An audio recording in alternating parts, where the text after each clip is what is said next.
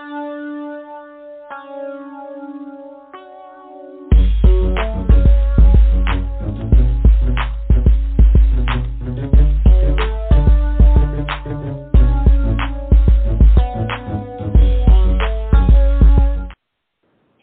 up, everyone? This is your boy JJ coming in for another episode of This is the Life podcast. Today is Tuesday, March 8th, 2022, 6:30 p.m. Eastern Time.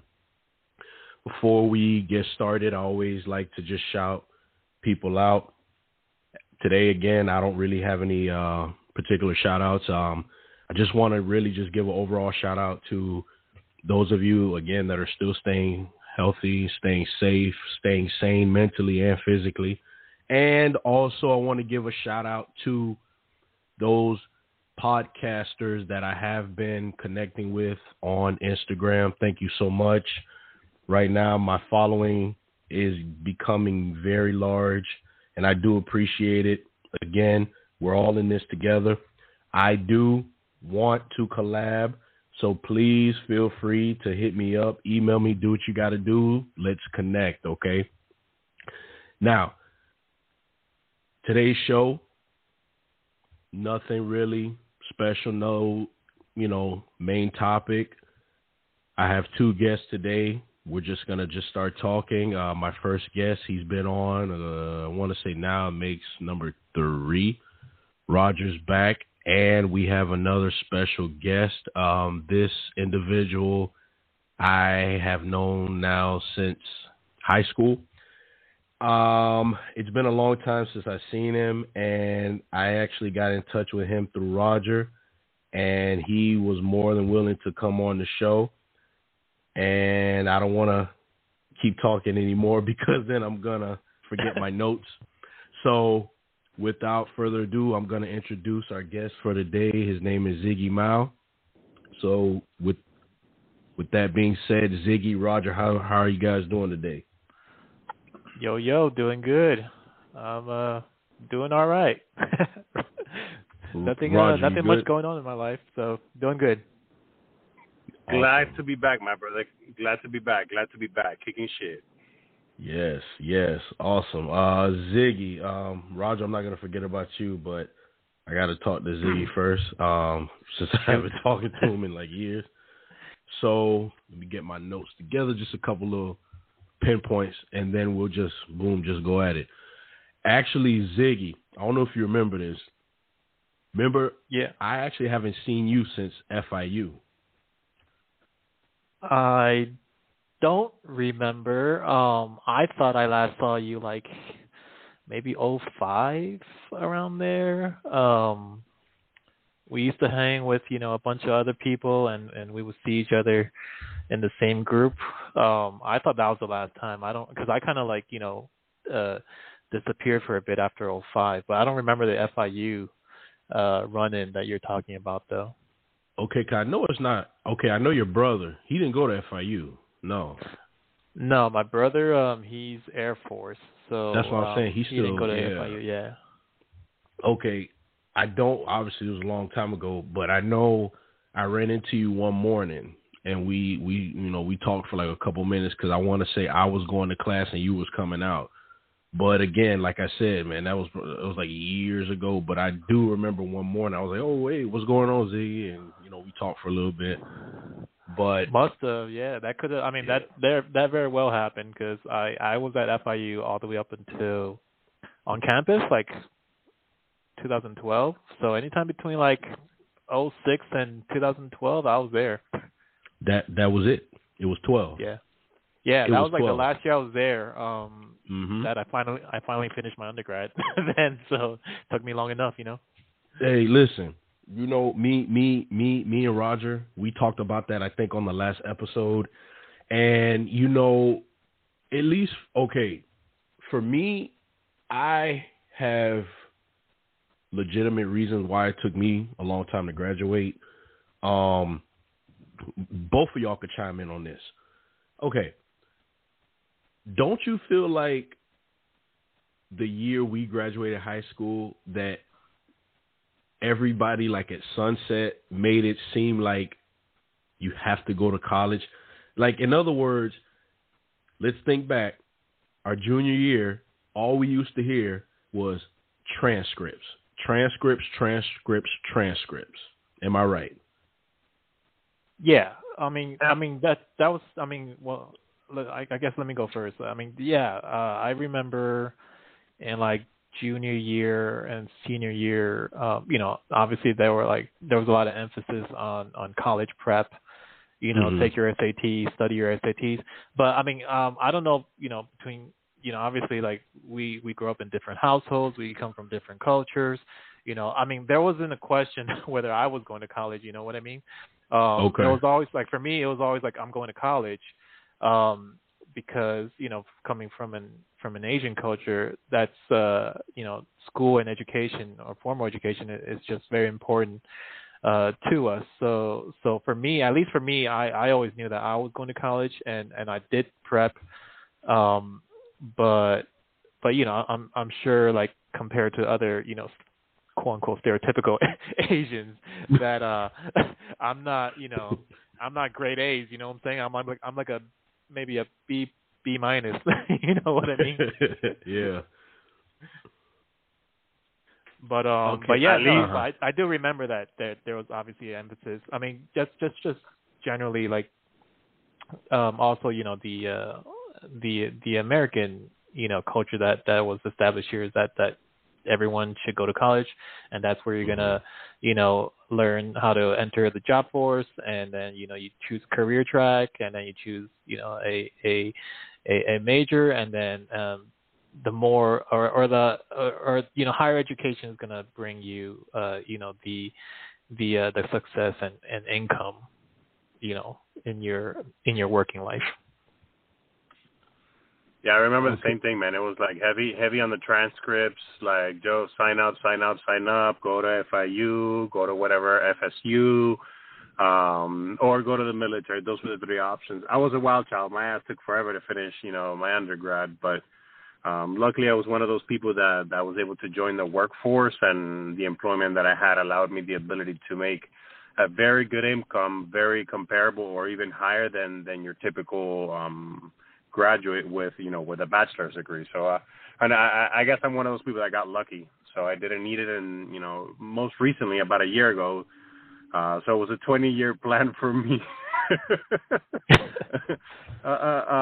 For me, at least, I was able to get it, but for me it was more self-satisfaction. And I know my parents, it's something big for them, and I wanted it to be an example for my kids as well, that no matter how many years have passed, no matter what obstacles you face, no matter if you were a wild child and party animal like I was. Well, I wasn't that much of a party animal, but no matter if you're a wild child, you could still, have a life, but ultimately, complete all your dreams and your goals that you had growing up for yourself, your family, and, for your kids.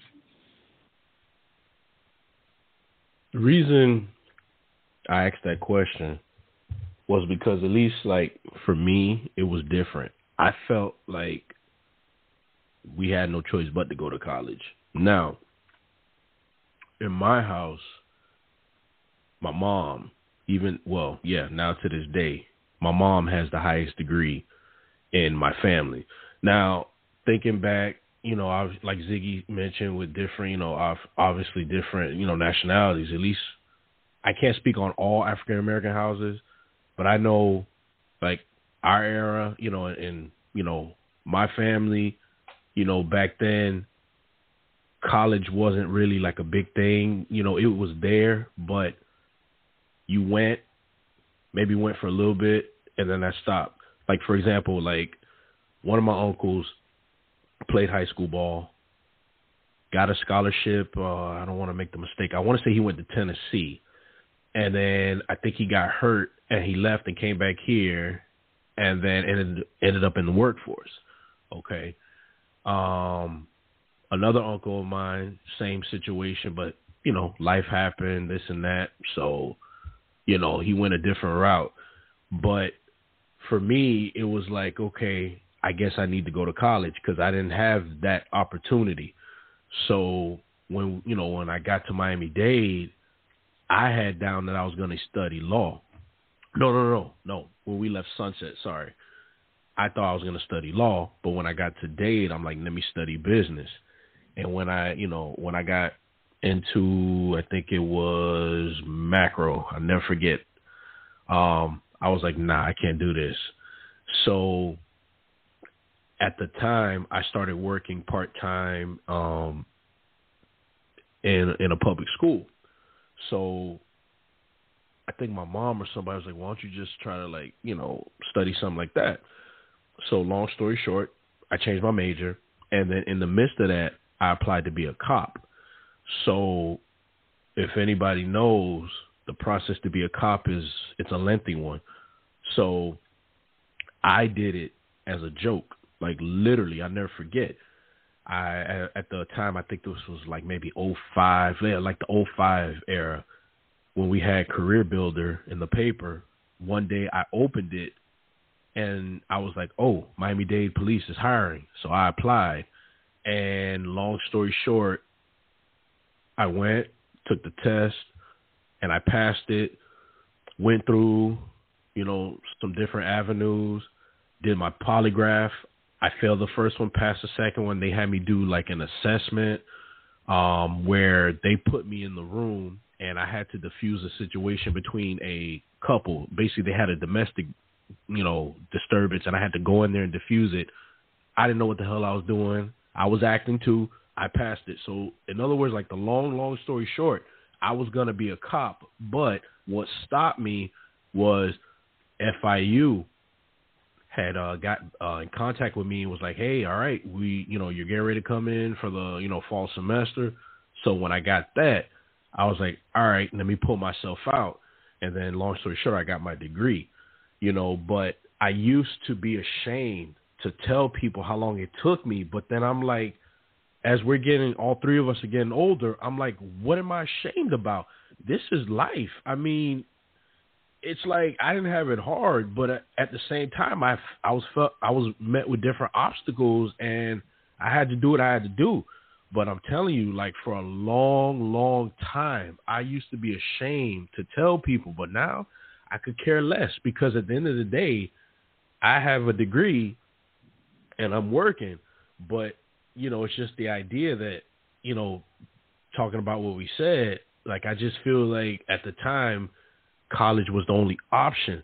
But now you look at it, people have, culinary skills. They can go off and become a chef. People are good building stuff, so they may want to go into that field. Some people may, like, wake up and, like, study cars, and they may want to open up their own car shop. So you know what I'm saying? So it's like now in this era, I'm not knocking it, but you don't necessarily need college to be successful, Yeah, no, I mean, I completely agree with, college not being a necessary requirement to be successful, right? Like as you said, anyone can be successful doing anything, right? It really just depends on what you defined as your success, right? For me, it had always been like, I guess as I growing older, to say, like, okay, I mean, I'm still glad that I went to college, I'm glad that, that I went and I got a degree, and that, I've used it in my career, but that's not necessary to be successful. But the thing is, for me, like, let's just taking your example earlier, right? Like studying cars and mechanics. Roger and I both were into cars. When we were younger and post high school, we were messing with cars. I bought body kits from R2 Racing. I was hooking up cars. I boosted my RSX, racing on the streets, did autocross, all that, right? Sunk a lot of money into that, quote unquote hobby, right? And I wish I could still do it, honestly, because that stuff is fun, But then real life hits you, right? And you say, okay, well, now I'm like, I got bills to pay, I got insurance to pay, I got to buy me a vehicle for a daily. It's not just I could blow up the engine and then replace it, with a credit card or something like that, right? But you can very well be successful doing whatever, right? But then there's certain, I guess, jobs that has income limits, right? On another part is you can be successful, being an actor, but then you have to look at, okay, what's the ratio of like being successful as an actor, right? Like you could be, I believe that anyone, like if you wanted to be an actor in Hollywood, you probably could. But the thing is, the probability is that, you know, you have X amount of celebrities, or you know, pretty much a finite amount of, or a set amount of, you know, people who are successful in Hollywood. But then everyone else, the people that you don't see, are the starving people, who are starving actors. You know, busting tables or trying to make it, and a lot of those just never make it. And that's the same thing I would say with, you know, with when you're just coming out of high school, to say like, yeah, you know, I could have the thought of saying like, yeah, I could be successful doing whatever and not go to college, but then at some point you might hit a limit, right? You might say like, I've gone as far as I can go, right? The thing about for me was that I knew that I was entering more likely a corporate environment. So, and it still stands in corporate environments that the entry fee is a degree. You know what I mean? And if you're not a degree holder, let's say in most corporate professional roles, then you're not going to get far. Even though that, you know, there's obviously you know, debates and opinions about whether, you know, it truly requires, like, let's say something like engineering or programming, like, you know, those kind of positions. I think it has evolved to now where you don't really need to like have a formal degree. You just need to prove, because that's technical enough that you need to just prove that you can do it. You know what I mean? But like, let's say if you want to be an executive and that's, you know, your goal, then you're going to eventually find that you're going to need a degree to climb that ladder, you know. But there's plenty of successful people without degrees. It's just that it comes down to really like, you know, what is your definition of success, and how far do you want to go, right? That's true. Absolutely, I think so too. True. I mean, nowadays I think times have changed, and what vocational positions you needed before to possibly have a degree or something like that, they're no longer needed. You know, programming, like Ziqi says, it really has changed, man. And I think Elon Musk and a lot of these big companies are saying, like, you don't need a degree. You know, a degree is useless because, you know, to this day, if I were to tell you that everything that I learned from my undergrad degree in bachelor's in business, have I used it not even 1 minute or 5 minutes in my current role? I have not used any of it. So for me, it's more of, you know, if you're going to go into those spaces, you know, like Ziqi mentioned, you know, once you're going higher up, you're going possibly, you know, VP of a company and things like that, you need to be able to provide that you've kind of earned your stripes to be able to be in that position. So you can't be, you know, leading a company or a Fortune 500 company and you only have an associate's degree or something less, or even a high school diploma. It's not that you can't do it. It's not that you can't develop the skills to get to there. But, you know, it is an entrance fee. You know, it is something that for you to be able to go there, you have to get it. Now, for me, a lot of the things is, like Ziqi says, the ratio of people who are actors and things like that.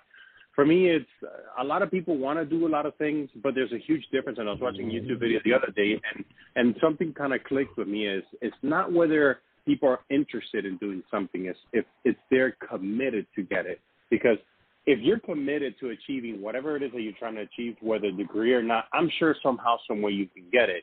But the difference is that not everybody's really committed to achieve whatever is needed, or not everybody's committed to do the work needed to get there. That's true, right? I mean, so there's a saying that basically means that persistence and consistency is always going to beat out talent and genius. You know what I mean? Like, you just got to keep at it. Like, if you look at, let's say, CEOs, right? I think, I don't know if he's retired, but there was a CEO in McDonald's, I believe, in the past, where he started from the bottom, making fries. He was a fry boy. You know what I mean? But he put in 30 years like McDonald's, and I don't think he had a degree, and he could make it to the CEO. But that means that you gotta pay your dues for 30 years. You know what I mean? It's not like you can enter, like, you might catch a break. Let's say I'm a high school student and I'm graduating, and I said, you know what, I don't know if I want to go to college, right? And I said, you know what, I could be successful without making it to college, and I could enter corporate life without a degree, doing entry level stuff. and then pay my dues for 25 years and then move to the top or near the top, right? That's possible, but again, the probability is stacked against you. You know what I mean? If you're committed to paying those, paying those dues and keep working your way up, it's entirely possible. But to me, I'm not trying to, like when I look at things and problem solving, I'm a very logical person and analytical person by nature. So when I look at things, I'm just looking at it like, hey, what's the efficient way to get there? What's the whatever my goal is, right? This is the most effective I can be by, let's say, shortening my time or having the most impact or taking the most the furthest step I can in terms of each step. You know what I mean? Making progress instead of going inch by inch. Maybe do like a foot by foot. So for me, like I mean, I knew that I needed a degree to go where I want to go, right? Like if you go back and say, my thought process or my thinking when I was just graduating high school, I didn't really know what I wanted to do either. I knew that I loved movies, right? I love movies. I still do. And the first major I chose was animation, really, in Miami-Dade. So I was close to finishing my 2-year degree in animation, but close to finishing it, I just sort of had a sudden epiphany saying like, oh man, like it's kind of boring because I'm sitting in front of a computer rendering for like 3-4 hours. You know what I mean?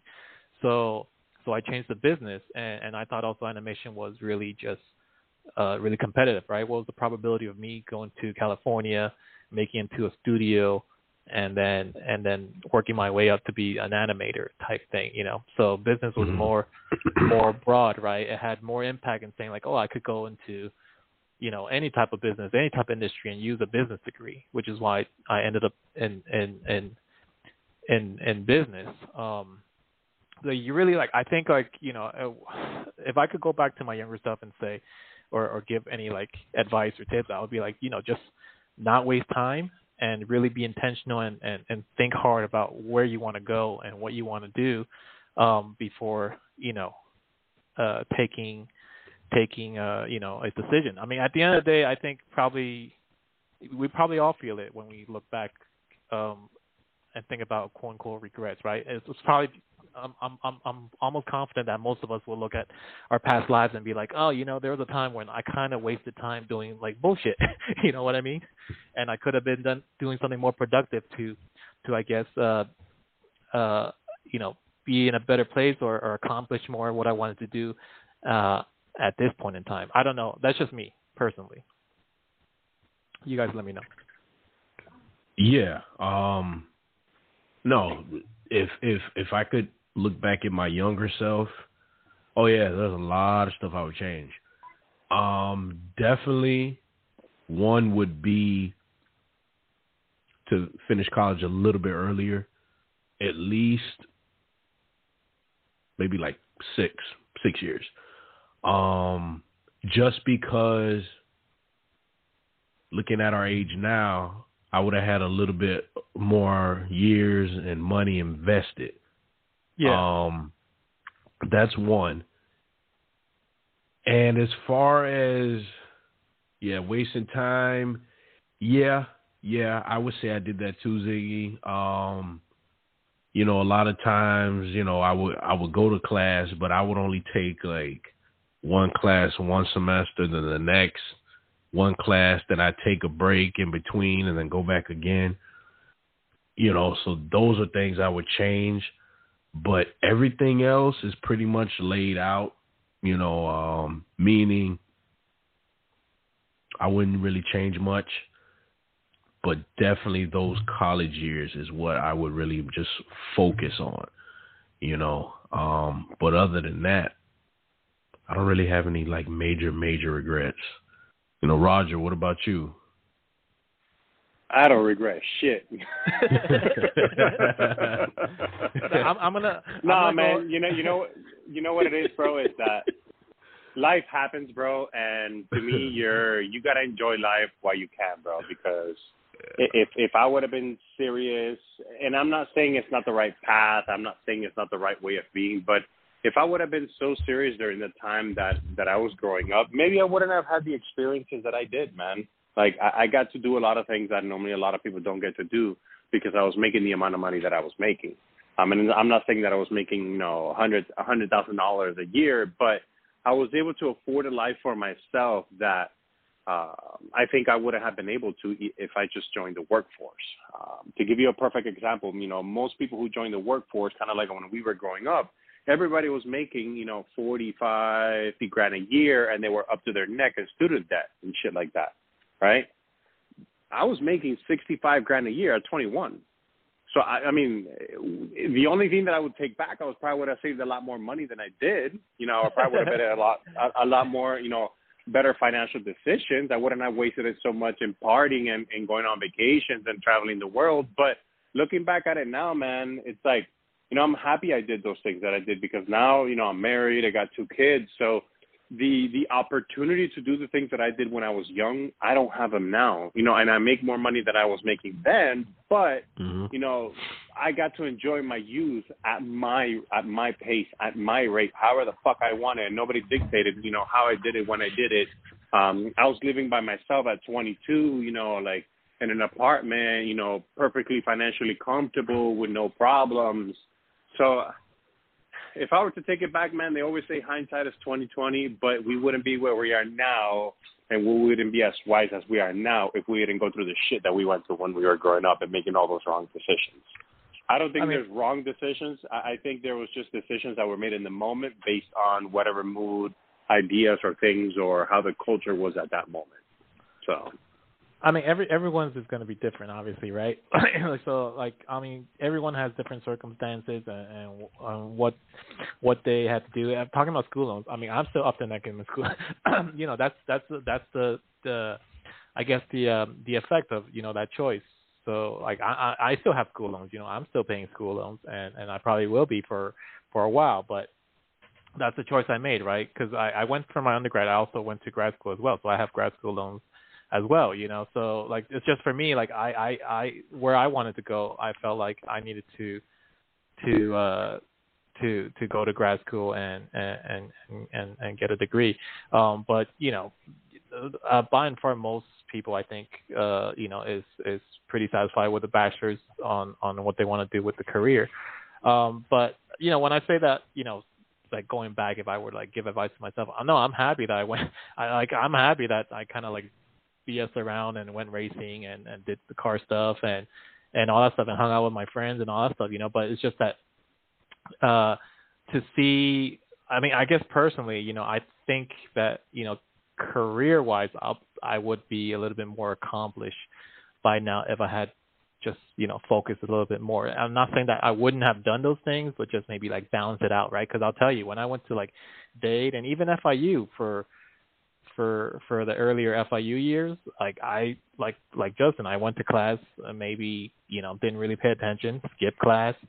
Actually, when I was going to Dade, I skipped a lot. And I went to I went to internet cafes and, played Counter-Strike and stuff, But I was paying for class. Yeah. Shit, we paid for you know what I mean? I was like, looking back at it, I'm like, I might as well just not have gone to class and dropped the class and just, go play video games. And that was it. But it's just going back, I think if there was more balance and more focus, then not that I'm not happy where I am now. I just think that I would have been a little bit accomplished. And, and if you're talking about whether you're satisfied with your current status and circumstances, that's all relative, right? Sometimes you might be, and you're very happy, and you think you believe that you're totally successful and happy where it is. But then, some days on down days, you might think oh man, there's something that I'm not able to do today, and the worst of all is comparing yourself to other people or your peers to say oh, maybe they're further along, in their career or took a shorter time to get there, where I'm still trying to chug along and climb that ladder, et cetera, Before we continue, if there's anyone who would like to join the conversation, you can call in 515-605-9705. 515-605-9705. For those of you that may be phone shy, you can send me a DM, lifepodcast_84. If you don't want to do either one and you just want to send an email, please feel free. This is the lifepodcast84@gmail.com. Ziggy. Yo. You're married, right? I am. How long? Because I know you and your better half, y'all been together for a while. How long y'all been together? We've been together for over 6 years now, so 15. And I got married in 2018, in August. So it's 3 years married, over 3 years married now. So we're hitting our 7th year together this year. Mm-hmm. Yeah.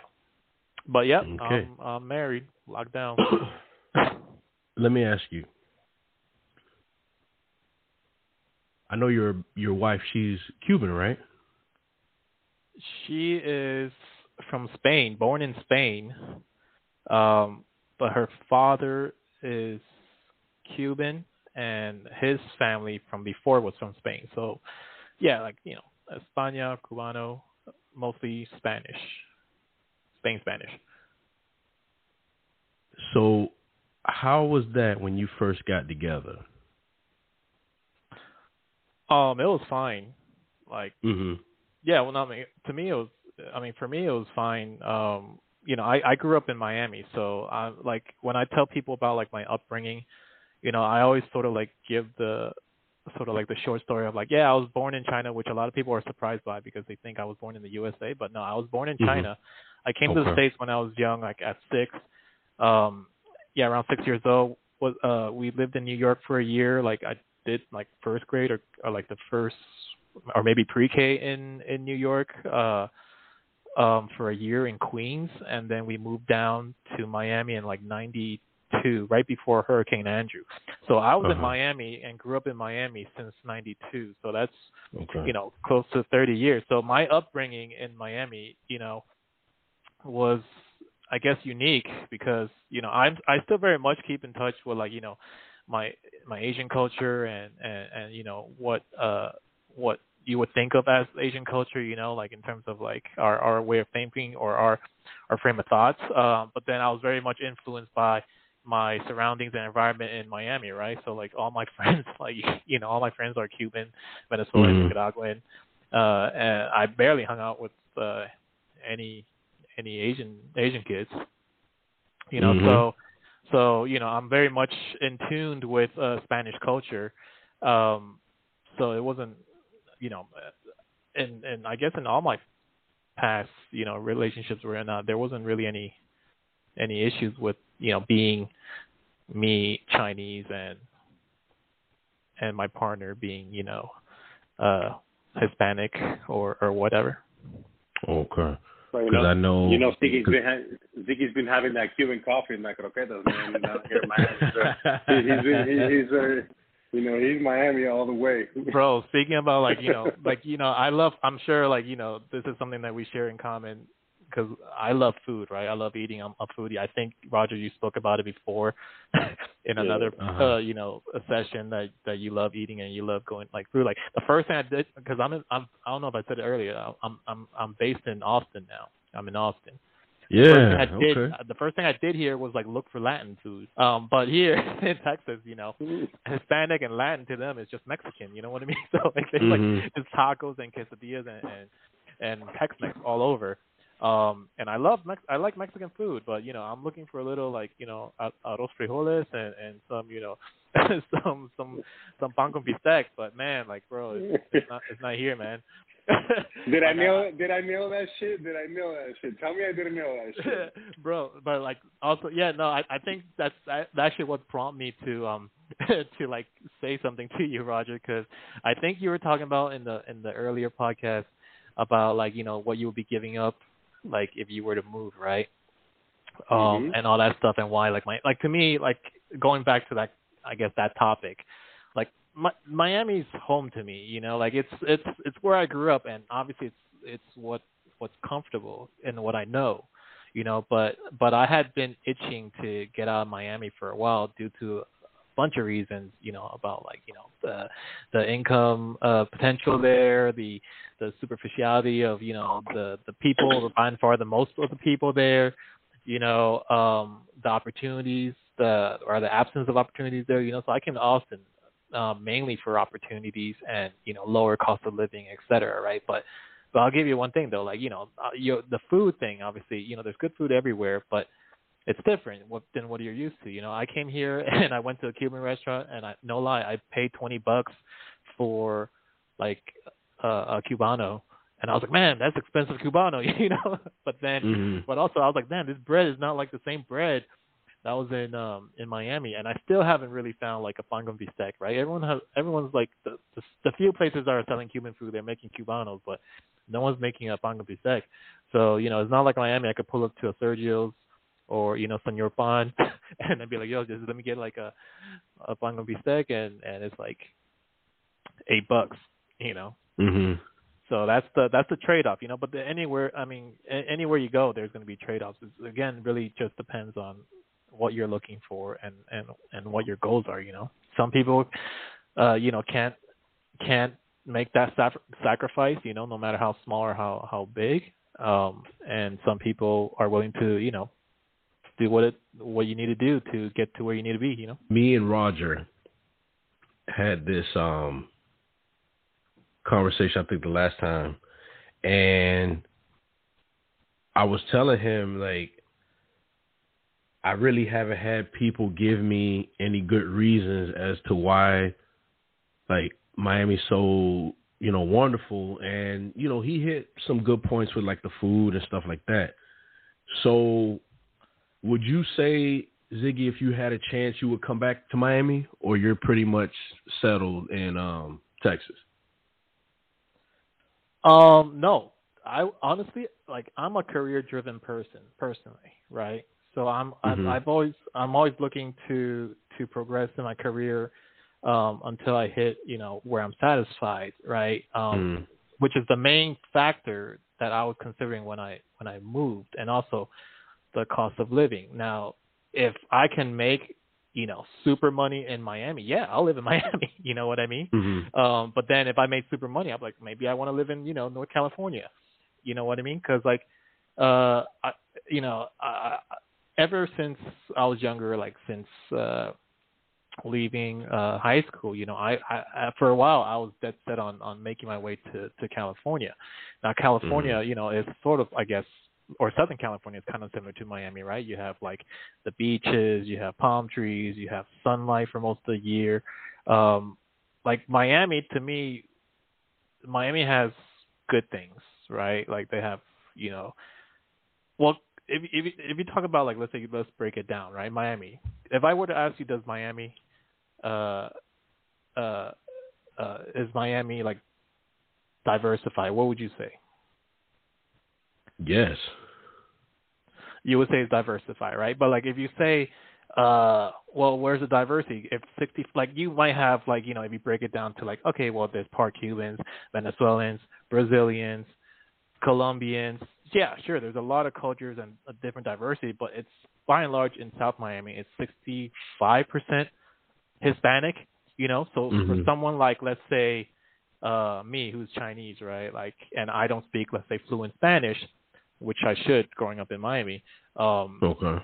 Right? Like, I wouldn't see it that way. You know what I mean? Like, I think it's a gray area. You know what? You could say it's diversified, and you can also make an argument that it's not that diversified. You know what I mean?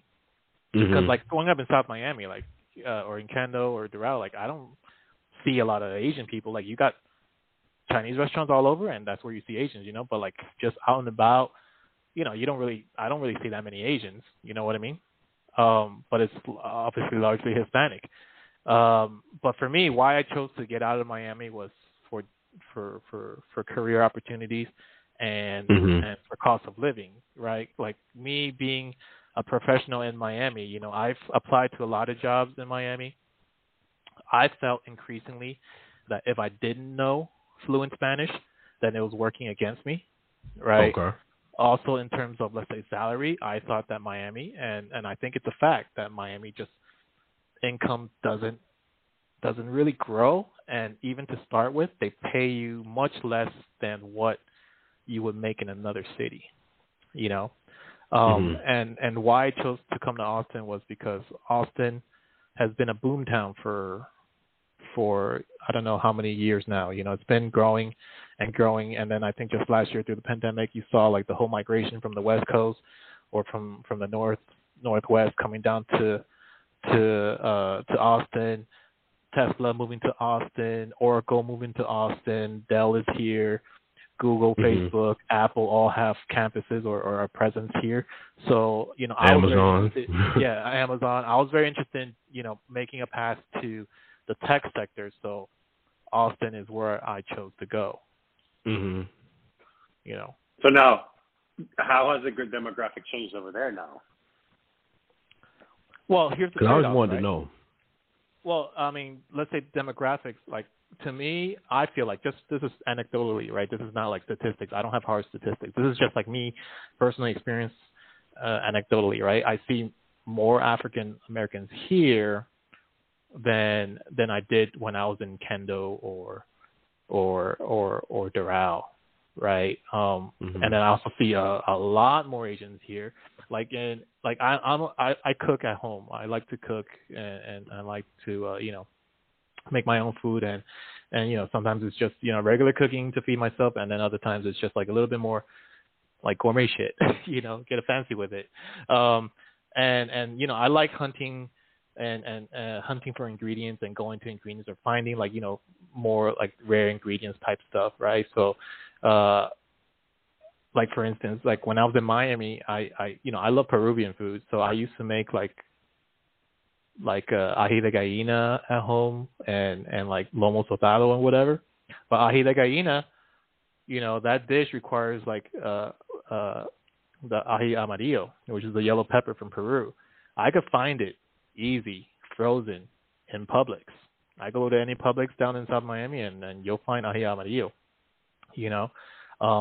But coming here, you know, there's no like Publix or Publix Sabor, or there's no like, you know, Presidente or any of that. They don't have any of that, right? They have Fiesta, which is the Hispanic supermarket, but what it really is just largely Mexican supermarket, you know. So like, I've been hunting for an ají amarillo here for like the past year, and I haven't found it. The only thing I could find is the ají paste, you know, and I don't want to use the paste. I just want to use like at least a frozen pepper if I can't find a fresh pepper.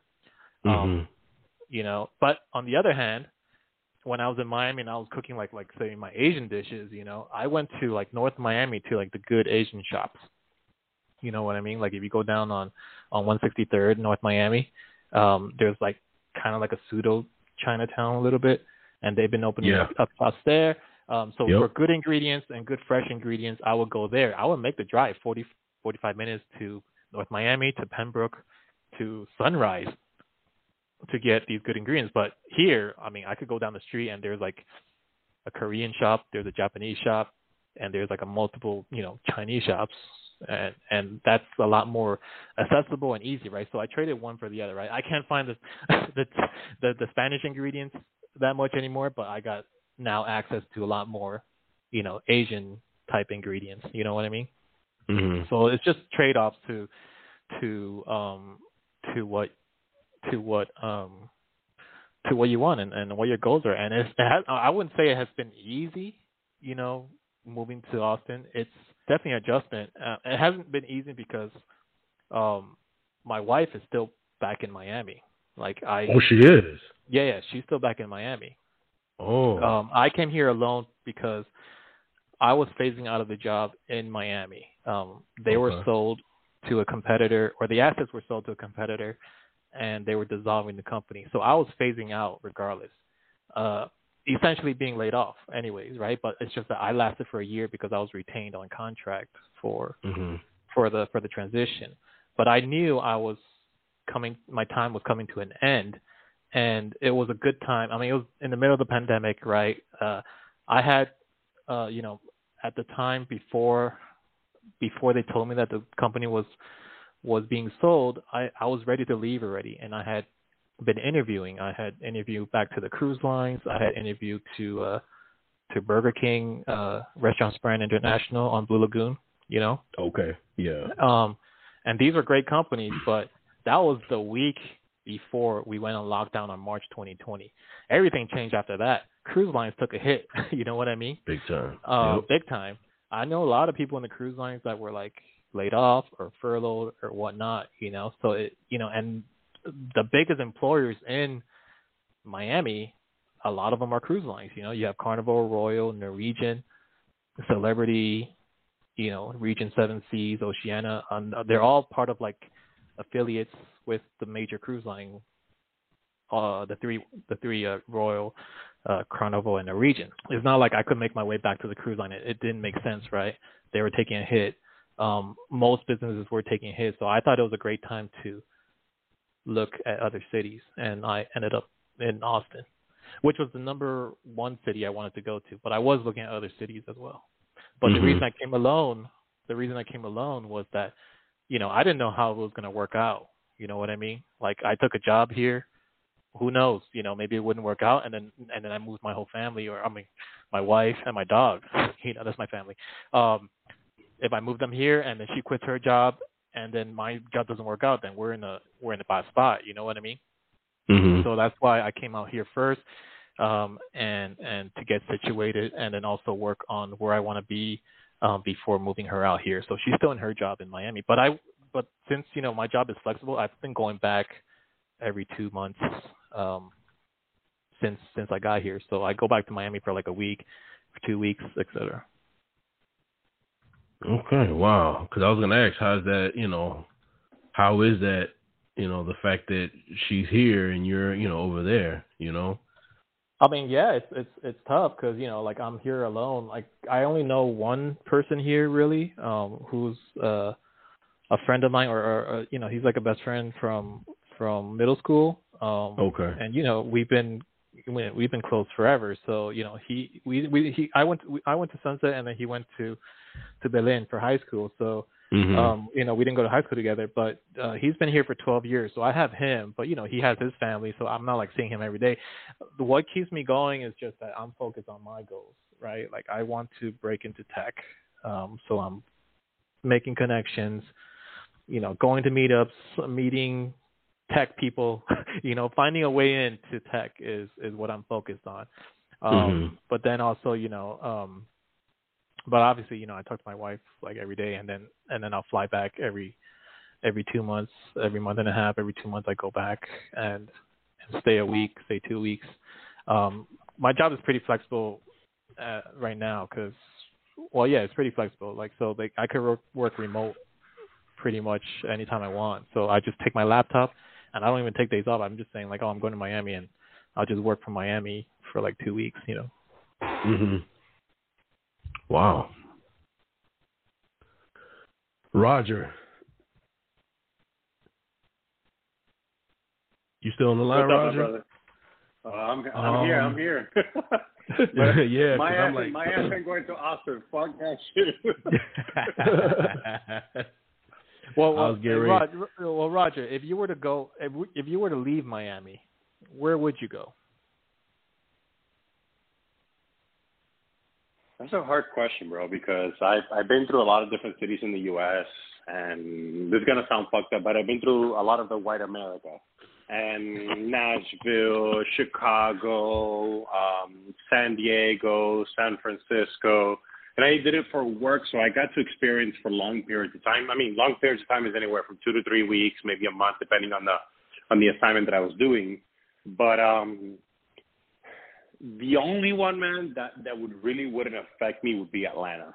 But again, Atlanta is very close to Miami too. You have such a diverse group of folks. Yeah, it's such a diverse group of people that you can go there, and it has its perks. But I don't know, man. Like for me, Miami's home, bro.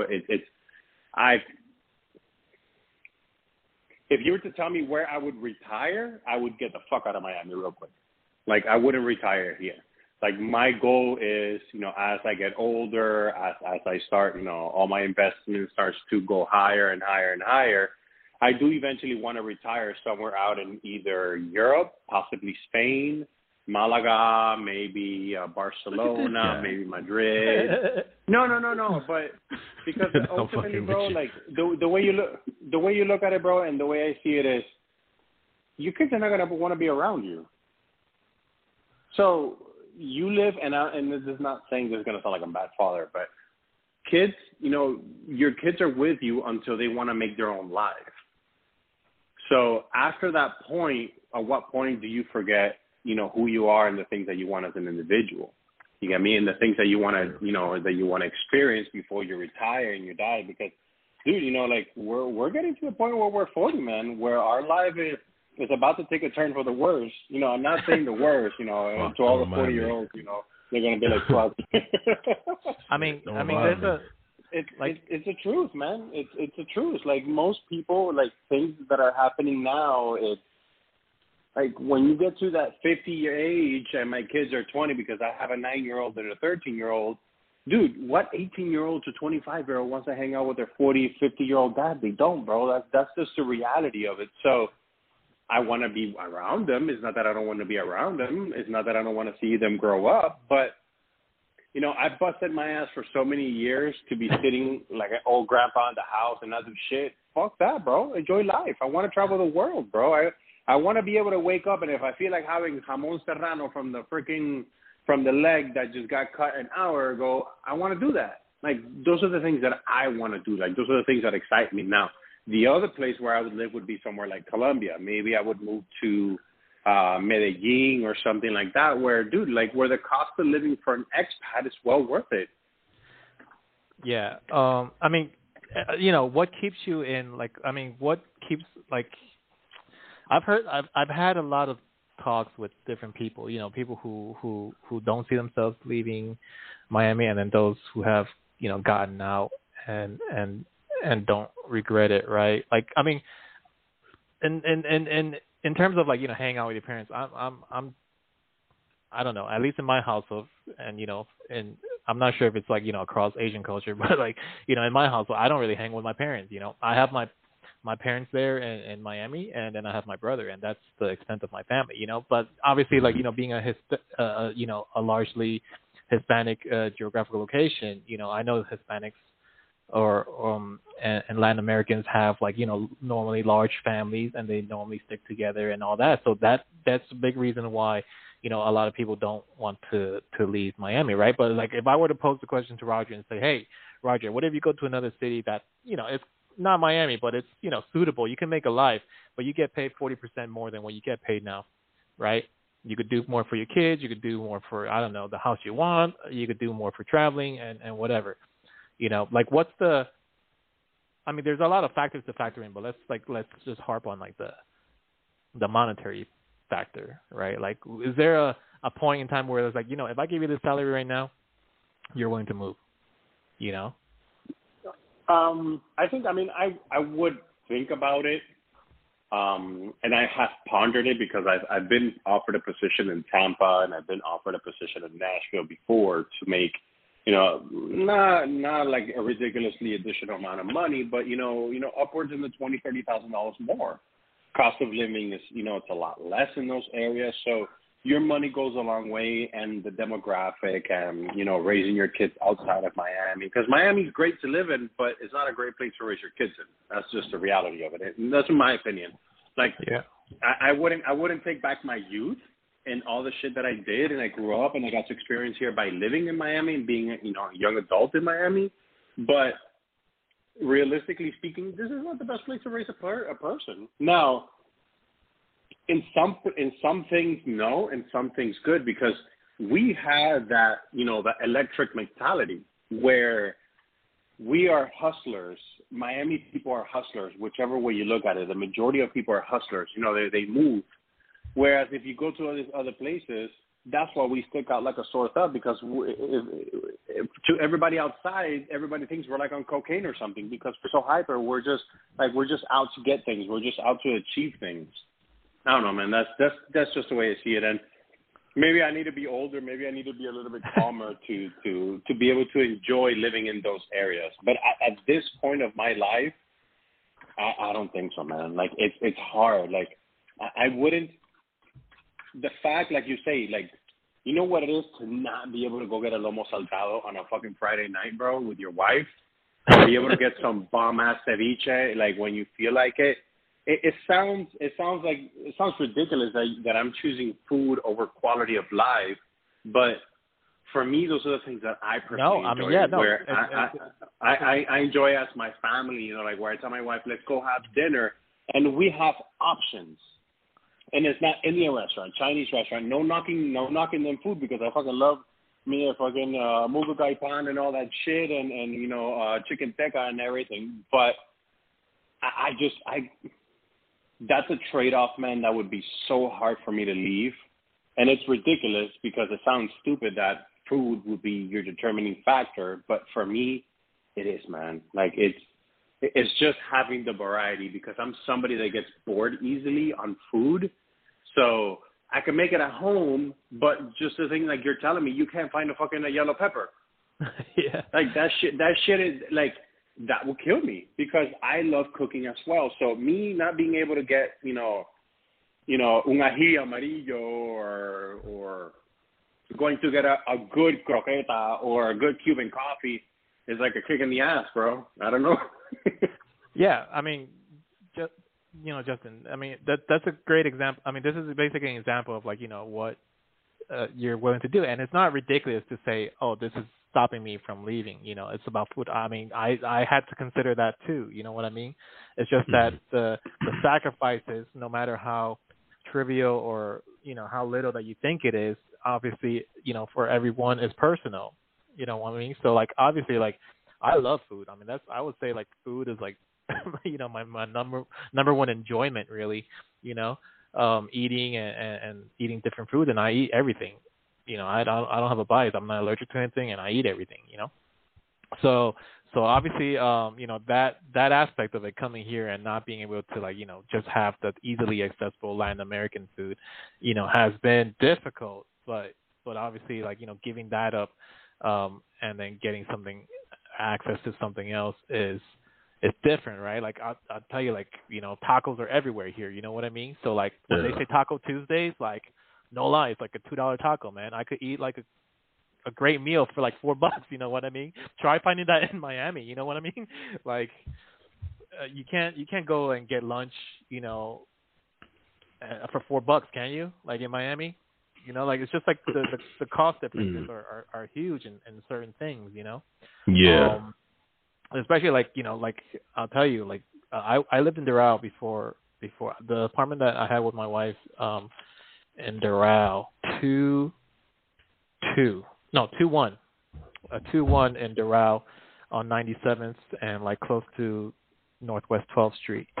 You know, the rental rate that I was paying when my lease was up was about $19.50 for a 2-1. You know, I kept checking afterwards in 2021 as the real estate and rental market exploded, and it's still high now. It hasn't really cooled down. Maybe a little bit, but not that much. It went up to $2,800 in Doral for a 2-1. When I went back to visit, I drove to the same community to take my dog because I wanted to see if my dog could remember the apartment and all that stuff, you know. And I started seeing, like, little Mercedes GLs there, like GL 550s, and, like, these, you know, SUVs, like, they're like money SUVs. You know what I mean? And, you know, it dawned on Austin. Wait, hold on. How's it not in Austin? Well, I'll tell you right now, but let me finish that story too. It dawned on me at that point why I was seeing a little bit more fancier cars in Doral than I was used to when I was living there. It's because the people in Brickell got pushed out of Brickell. You know what I mean? Mm-hmm. Like, Brickell people started coming to Doral because they couldn't afford Brickell anymore.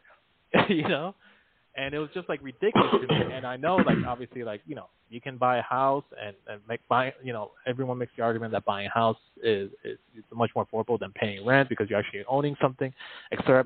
But the housing market, you know, the median price in Miami hit like $500K for a median house in Miami, right? Like, there's, like, these memes and these these IG channels just making fun of like rinky-dink Hialeah houses going for like 400K, 450K for like whatever, and people are paying for those stuff, and I refuse to pay that kind of stuff. But in Austin here, at least, Austin has been going up too. It's going up everywhere, North Carolina, Austin, San Diego, San Francisco, everywhere it's gone up. But compared to Miami, it's still lower. Like my rental when I came in here, the apartment that I have now, had a base rate. It was a new development, so it had a base rate of like $1,600 for a 2-2, and then I pay for a garage. So that's far from what I was paying, almost $2K for a 2-1 in Doral, and then where it jumps to like $2,800. Like you'll find $2,300, $2,400 now for a 2-2 here, but those are nice ones. You know what I mean?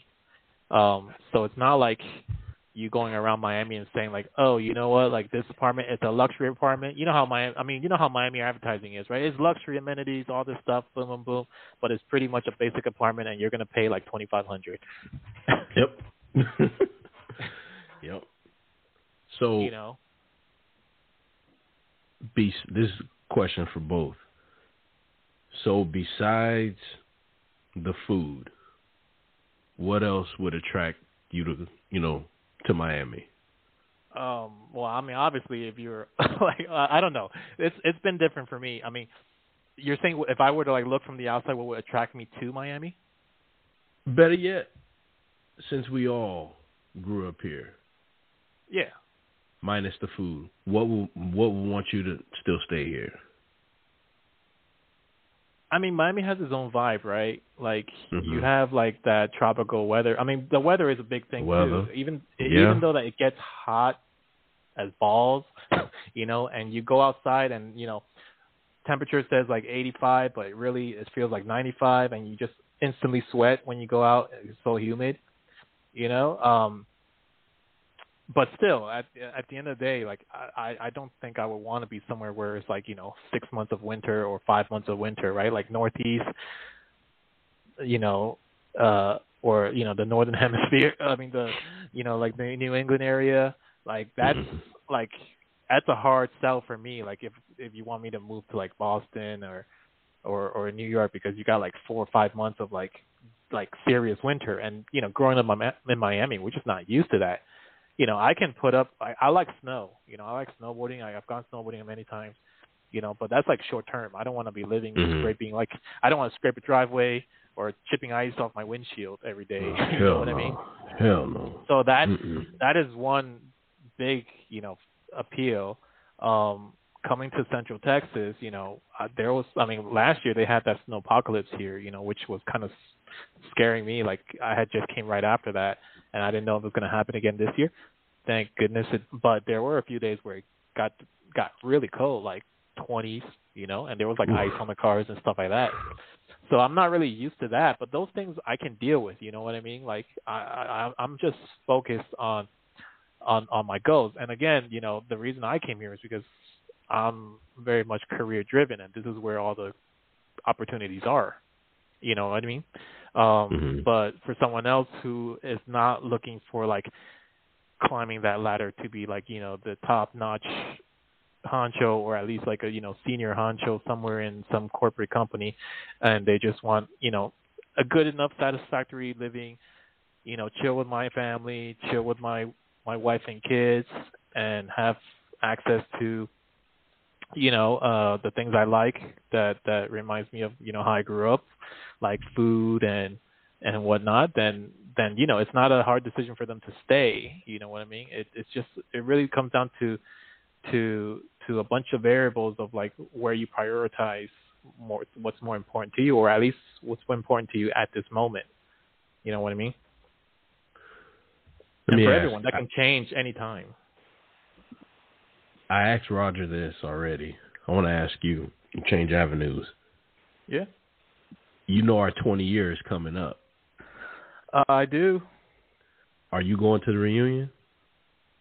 I would like to, but I don't know if I'm going to make it.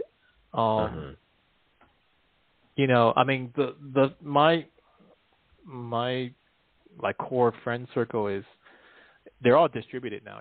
Like like a few is in Miami, my brother's in Miami, another's in North Carolina, one's in Atlanta, one's here in Houston. So like we're kind of like distributed now.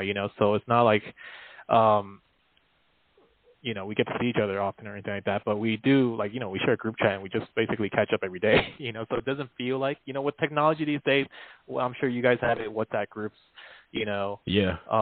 And all that, like, it's easy to stay updated in each other's lives, but I would like to go to see some other friends who aren't, like, in my core group, who I don't really, keep in touch with a regular basis, and that would be cool, but I don't know if I'm going to make it.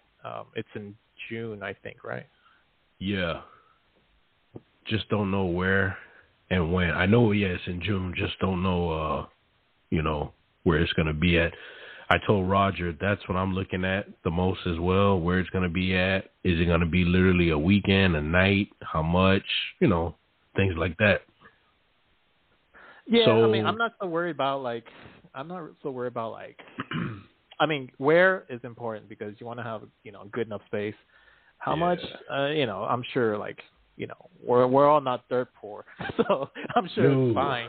No. Yeah, but I think what's more important is, I think what, like, is probably going to be, I guess, the deciding factor for most people is to say, like, they're going to start reaching out to, like, their group of friends to say who's going, and if you're all going, then we'll go, type of thing, and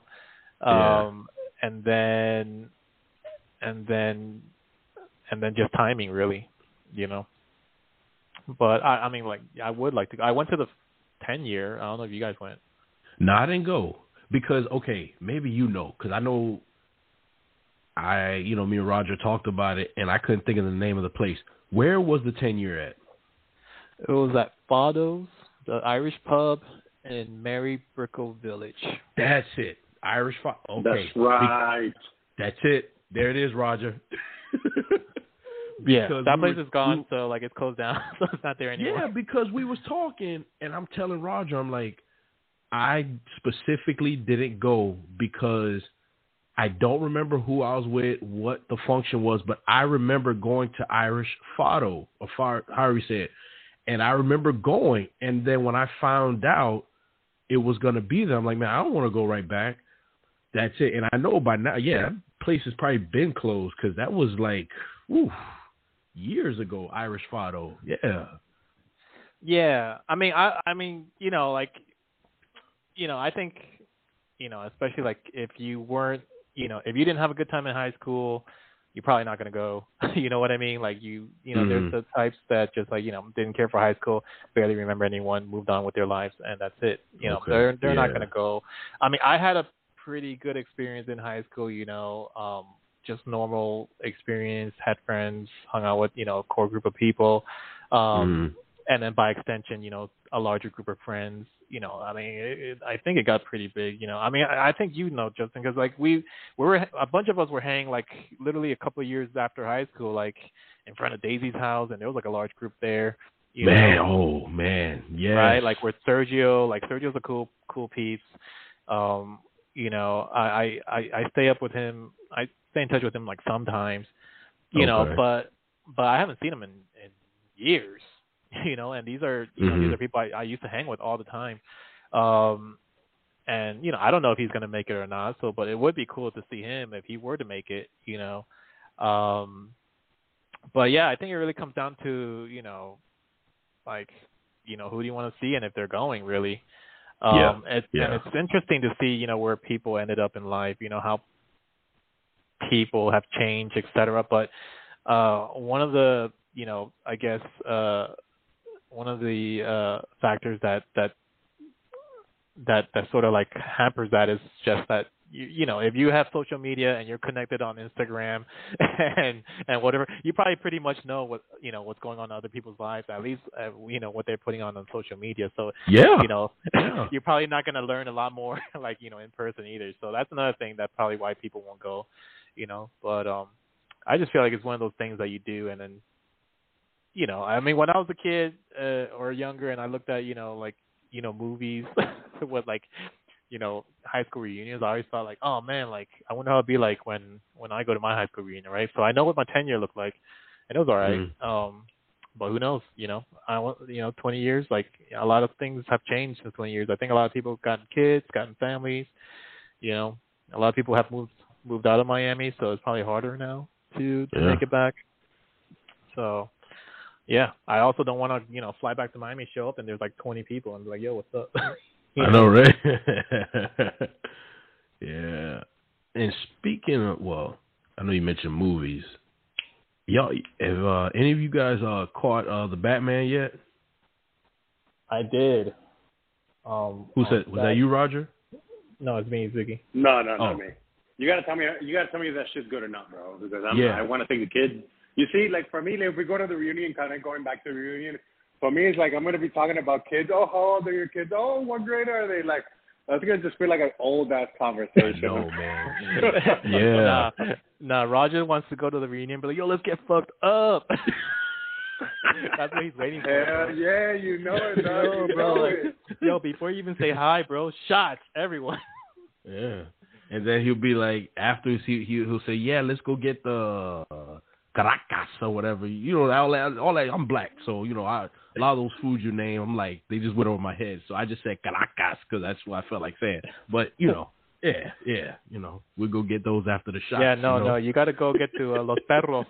You got to get the Los Perros. Oh, yeah. Oh, Lord, bro. Los Perros. Actually, before I left, I made sure I got some Colombian hot dogs. Oh, man. No, I'm sorry. I was just gonna say real quick, and then you could go, Ziggy. Like, it's funny we laughing about this stuff, but that's one thing I can say I like about Miami is like you can get these different foods, Yeah, not only you can get these different foods, but I think you mentioned it in the last podcast with Roger is that Miami stays up late. You know what I mean? Like they stay up really late. Like you could here. I mean, what's really big here is food trucks too. Like, and this is something that you don't really find in Miami. So like Miami, you have like food trucks, right? But then they have like one by like the Chase Bank over there on 88th and 137, and then they have one like somewhere else like on 120th by the immigration building, and then how you would get like access to a lot of trucks would be like, I think in Tropical Park on like Fridays, like used one to be time like a month, Fridays. They'd be like, a bunch of, kind of like a food truck fest kind of thing, and they just bring like 10 food trucks there, right? But the thing about Miami is like they have to do all this. Like when the whole food truck movement started in Miami, like there was just like the Wild West, you could do whatever. But then the city got involved, and they're like, now you got to permits, and now you got to have parking and all that stuff, and then people were basically being pushed out. But like here in Austin, they have food truck lots, so you could go to like different areas, and they have just like a food truck lot where there's like 5-6 food trucks, and they're just there permanently, So they'll have like a vegan one, they'll have like different Mediterranean ones, and then some of them have Thai and Mexican together and stuff, So it's not that you can't find stuff here. It's just different, But like speaking of that Colombian hot dog, man, like Miami Colombian hot dogs, like if you go to like back in the day, Roger, right? Like we used to be like, oh, whatever, you party at night, and then you go down like Bird Road and go to Los Perros and then get yourself, a hamburger or a Colombian hot dog. I went to a Colombian place here, and I felt like, oh man, the buns aren't the same. Like, the buns in Miami were like longer, So it's like little things I nitpick out of that, but it was still good. You could find it. It's just that not as widespread in Miami, and it's harder to find. But just again, trade-offs. There's things that you gain, and there's things that you lose. So was the flavor remotely the same, or at least close to the same? Yeah, close. I wouldn't say perfect like how they do it in Miami. You can't really beat it. But the thing is, like you don't. But the thing is, like it could be biased. You know what I mean? Like in Miami, we grew up in Miami, right? So like I say this is a Cubano and this is the Miami Cubano, but apparently traditional Cubanos or Cubanos where it started, like let's say Cuban sandwich in Tampa, they do it different. Did you know in like the Cuban sandwiches in Tampa they put salami in it? I didn't freaking know that. Me either. But that's probably something, like you said, that's something that Tampa does. But apparently that's they did it first.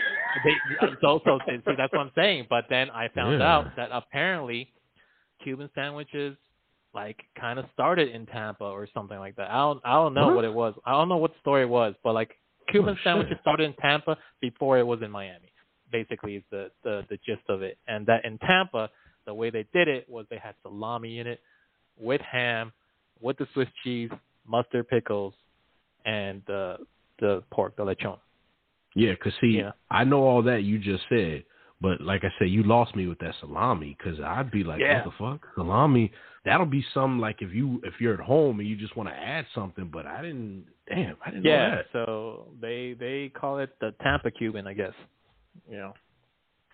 But yeah, wow. It's just that I think, we also have some, inherent bias, growing up somewhere, and that's what, like people who you meet, right? Then they say, oh, I moved all over, or like, my dad was like in the Air Force or the military, and we moved here every like 6 years, 7 years, stationed here, and they got to live in different cities. They might have not really a big opinion on like what they prefer, you know what I mean? But like people like us who spent 30 years in one city, and not really just one city, like in like Kendall, like we're not talking about we're going, like if you go up to Sunrise, it's different, or even further, like, Coral Springs or whatever, right? But we grew up 30 years in like Kendall,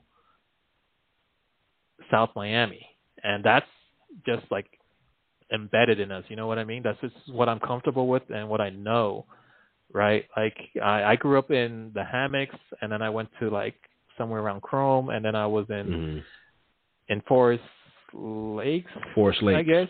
Yeah, which is like 162 in Kendall. And then I was like in 88th and 107th, and then went to Doral. Like Doral, in terms of like living, is like the furthest I got from where I came, when I first got to Miami. You want to hear something funny? Y'all probably didn't know. Nobody didn't know this. I didn't grow. You know what's funny? I didn't live in Kendall when I was in high school with y'all. Not surprising. A lot of people like lived elsewhere, right? So where were you living? I was in the Grove. Yeah, close enough. Because what happened with me, my mom was a teacher. She retired now, and at the time, she was teaching at Winston Park, and I'm sure everybody, obviously Ziqi, Daisy's house, Winston Park. So that's how I know Daisy and her brother, Danny. So we go way back. But I went to school in Winston Park because my mom taught there. So then afterwards, from there, I jumped over to McMillan and then Sunset. So back in the day, what we used to do, and I'm sure a lot of people did it. Well, no, I'm sure they did do it. We used someone's address. But what I did, I knew the person whose address I had. It was this girl I went to elementary with. So middle school, she was smart. She went to what's the middle? At the time, the magnet school. Oh God, jeez, I'm trying to think. Maybe y'all can name. Yeah, magnet. I was gonna say Arvada, but that shit was trash as fuck when I went there. Yeah, hell yeah, that shit. I mean, I know magnet schools. There was like Mass Academy or something.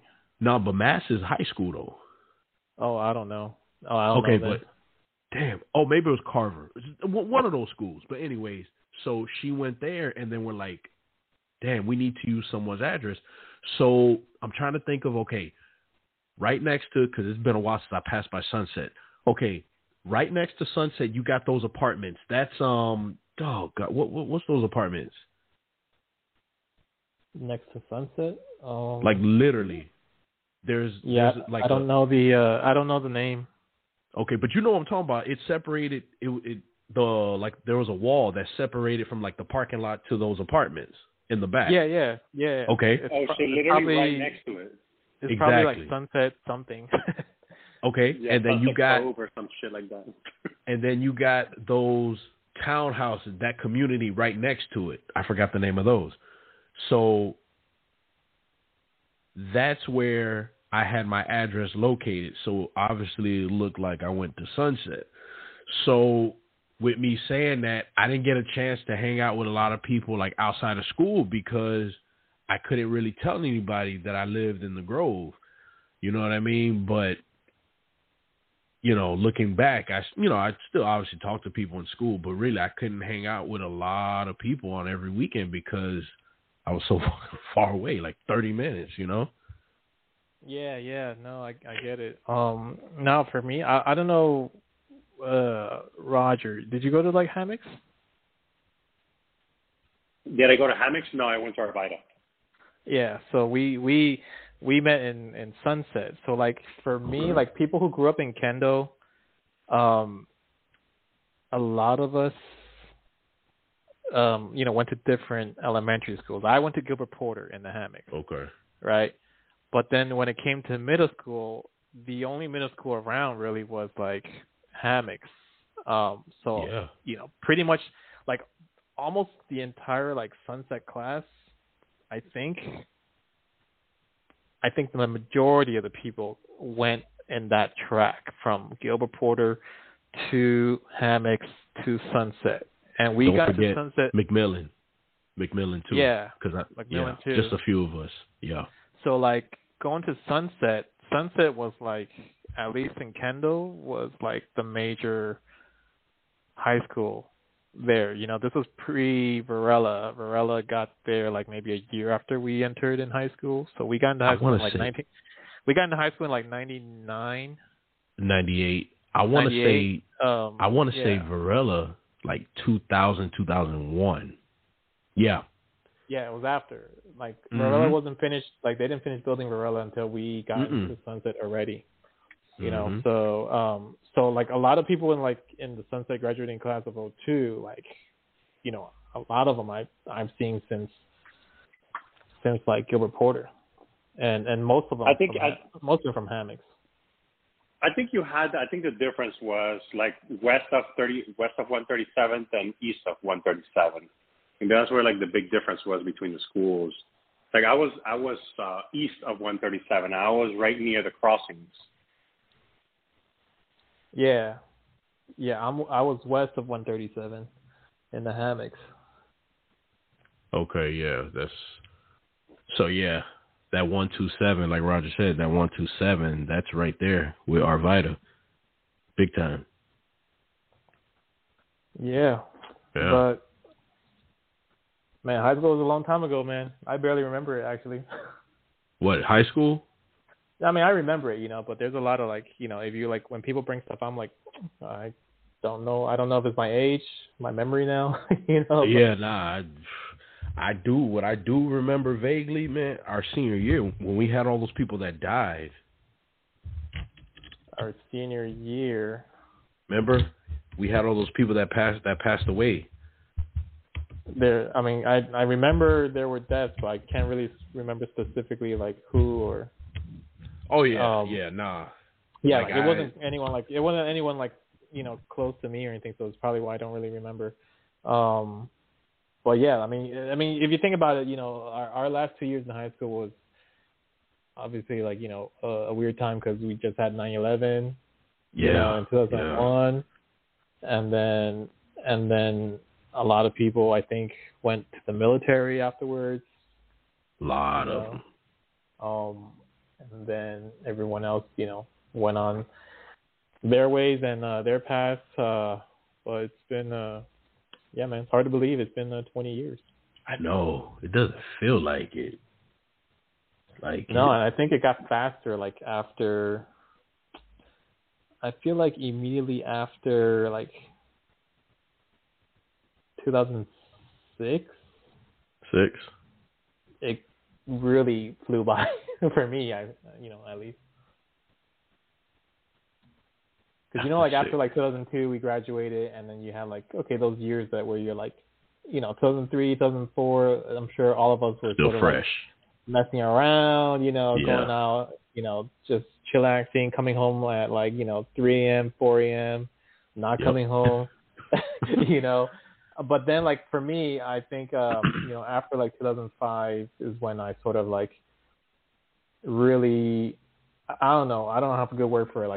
I guess, in my own experience, I was like, it's time to smarten up, you do what you gotta do,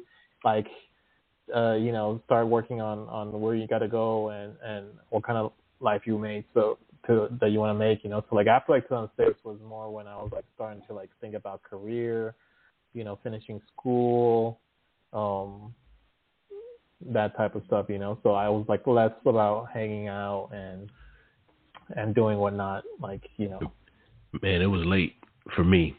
I'm gonna say, it was late. I'm gonna say 2009 because that's when I was about to, finish up my last couple steps to go into the police academy, and then that's when I was going to FIU, getting ready to get in the FIU. So at that point, that's when I buckled down because I knew, I'm like, okay, I'm leaving Dade. Excuse me. I'm leaving Dade. Now I'm going to a bigger, I'm going to actual university. Now is when the fun needs to stop. So, and it's so funny because when I got there, I'm sitting in class and I'm looking at people like, what's wrong with you people? It's because I guess at the time, our ages were a lot different. I'm sitting in, even though we were still young at the time, but I'm sitting in class with literally 18, 19-year-olds that are literally soaking wet from high school. So I'm sitting there I'm like, why are these people talking like this? What's wrong with y'all? Really. And I felt like the old person because I'm like, well, damn. I'm thinking, well, a part of me is like, well, shoot, you should have been out of this situation. Yeah, no, I mean, I had the same experience. I was in class. Really, I was full-time cool. Because for the majority of my undergrad, I was part-time because I was working full-time. Okay. So, but I went full-time after I got laid off in 2011. Okay. And that's where I really, sort of made an effort to I'm hitting 5 classes a semester type stuff, Yeah, but no, the people in my class, they were youngins, just new graduates from high school that were sophomores, freshmen, or actually no, more sophomores and juniors because they weren't freshmen. But yeah, no, I felt super old. I joined clubs, even though I was older. I joined clubs. I did the American Marketing Association. I did a club called the Phoenician Investment Fund, which was investment banking, trading, finance type stuff. So I tried to do that, and that's where I really sort of felt the difference because all these younger people were just they were go-getters. They were oh, I'm applying for this internship, that internship, and I never got a chance to do internships, which I think would have helped would have helped propel a career or something like that. So that's part of the looking back to say oh, this is a chance that I missed, right? I didn't get to do an internship to sort of really launch the career, and I did it the hard way, just getting in somehow and then climbing my way up, But back to what you were saying earlier about about less fun. I know what Roger's gonna say. Roger's no, fuck that, bro. You guys still have fun. So, but it's true though. It's not about having less fun. It's you gotta still have fun. It's just everything in life is a balance. You know what I mean? And if you think about it, for me, how I look at it is I don't know if it's maybe superficial of me or material of me because I'm always chasing I guess money, you know what I mean? Income, earn more with doing less. But fun also comes with, discretionary spending, right? You if you have the income, if you have the money, then you can have more fun, you know what I mean? So the difficult part is managing all that, when you got bills and everything like that and you're up to your neck and paying stuff and you just don't have whatever, Fucking party. Right. No, I'm just kidding. No, man. I mean, I think priorities change, with I mean, priorities change, as you age, right? So like fun for us back when we were, I mean, Roger, like when we were, I mean, right now, do you still do car stuff? No, not even close. Not even close, right? Like, bro, I have a truck, and I think the only thing I did on it is I put HID. Like, that's the only thing I ever done to that truck. Oh, I put some side steps, but that's about it. Like, performance, sound, that shit went out the window the moment I had my kids.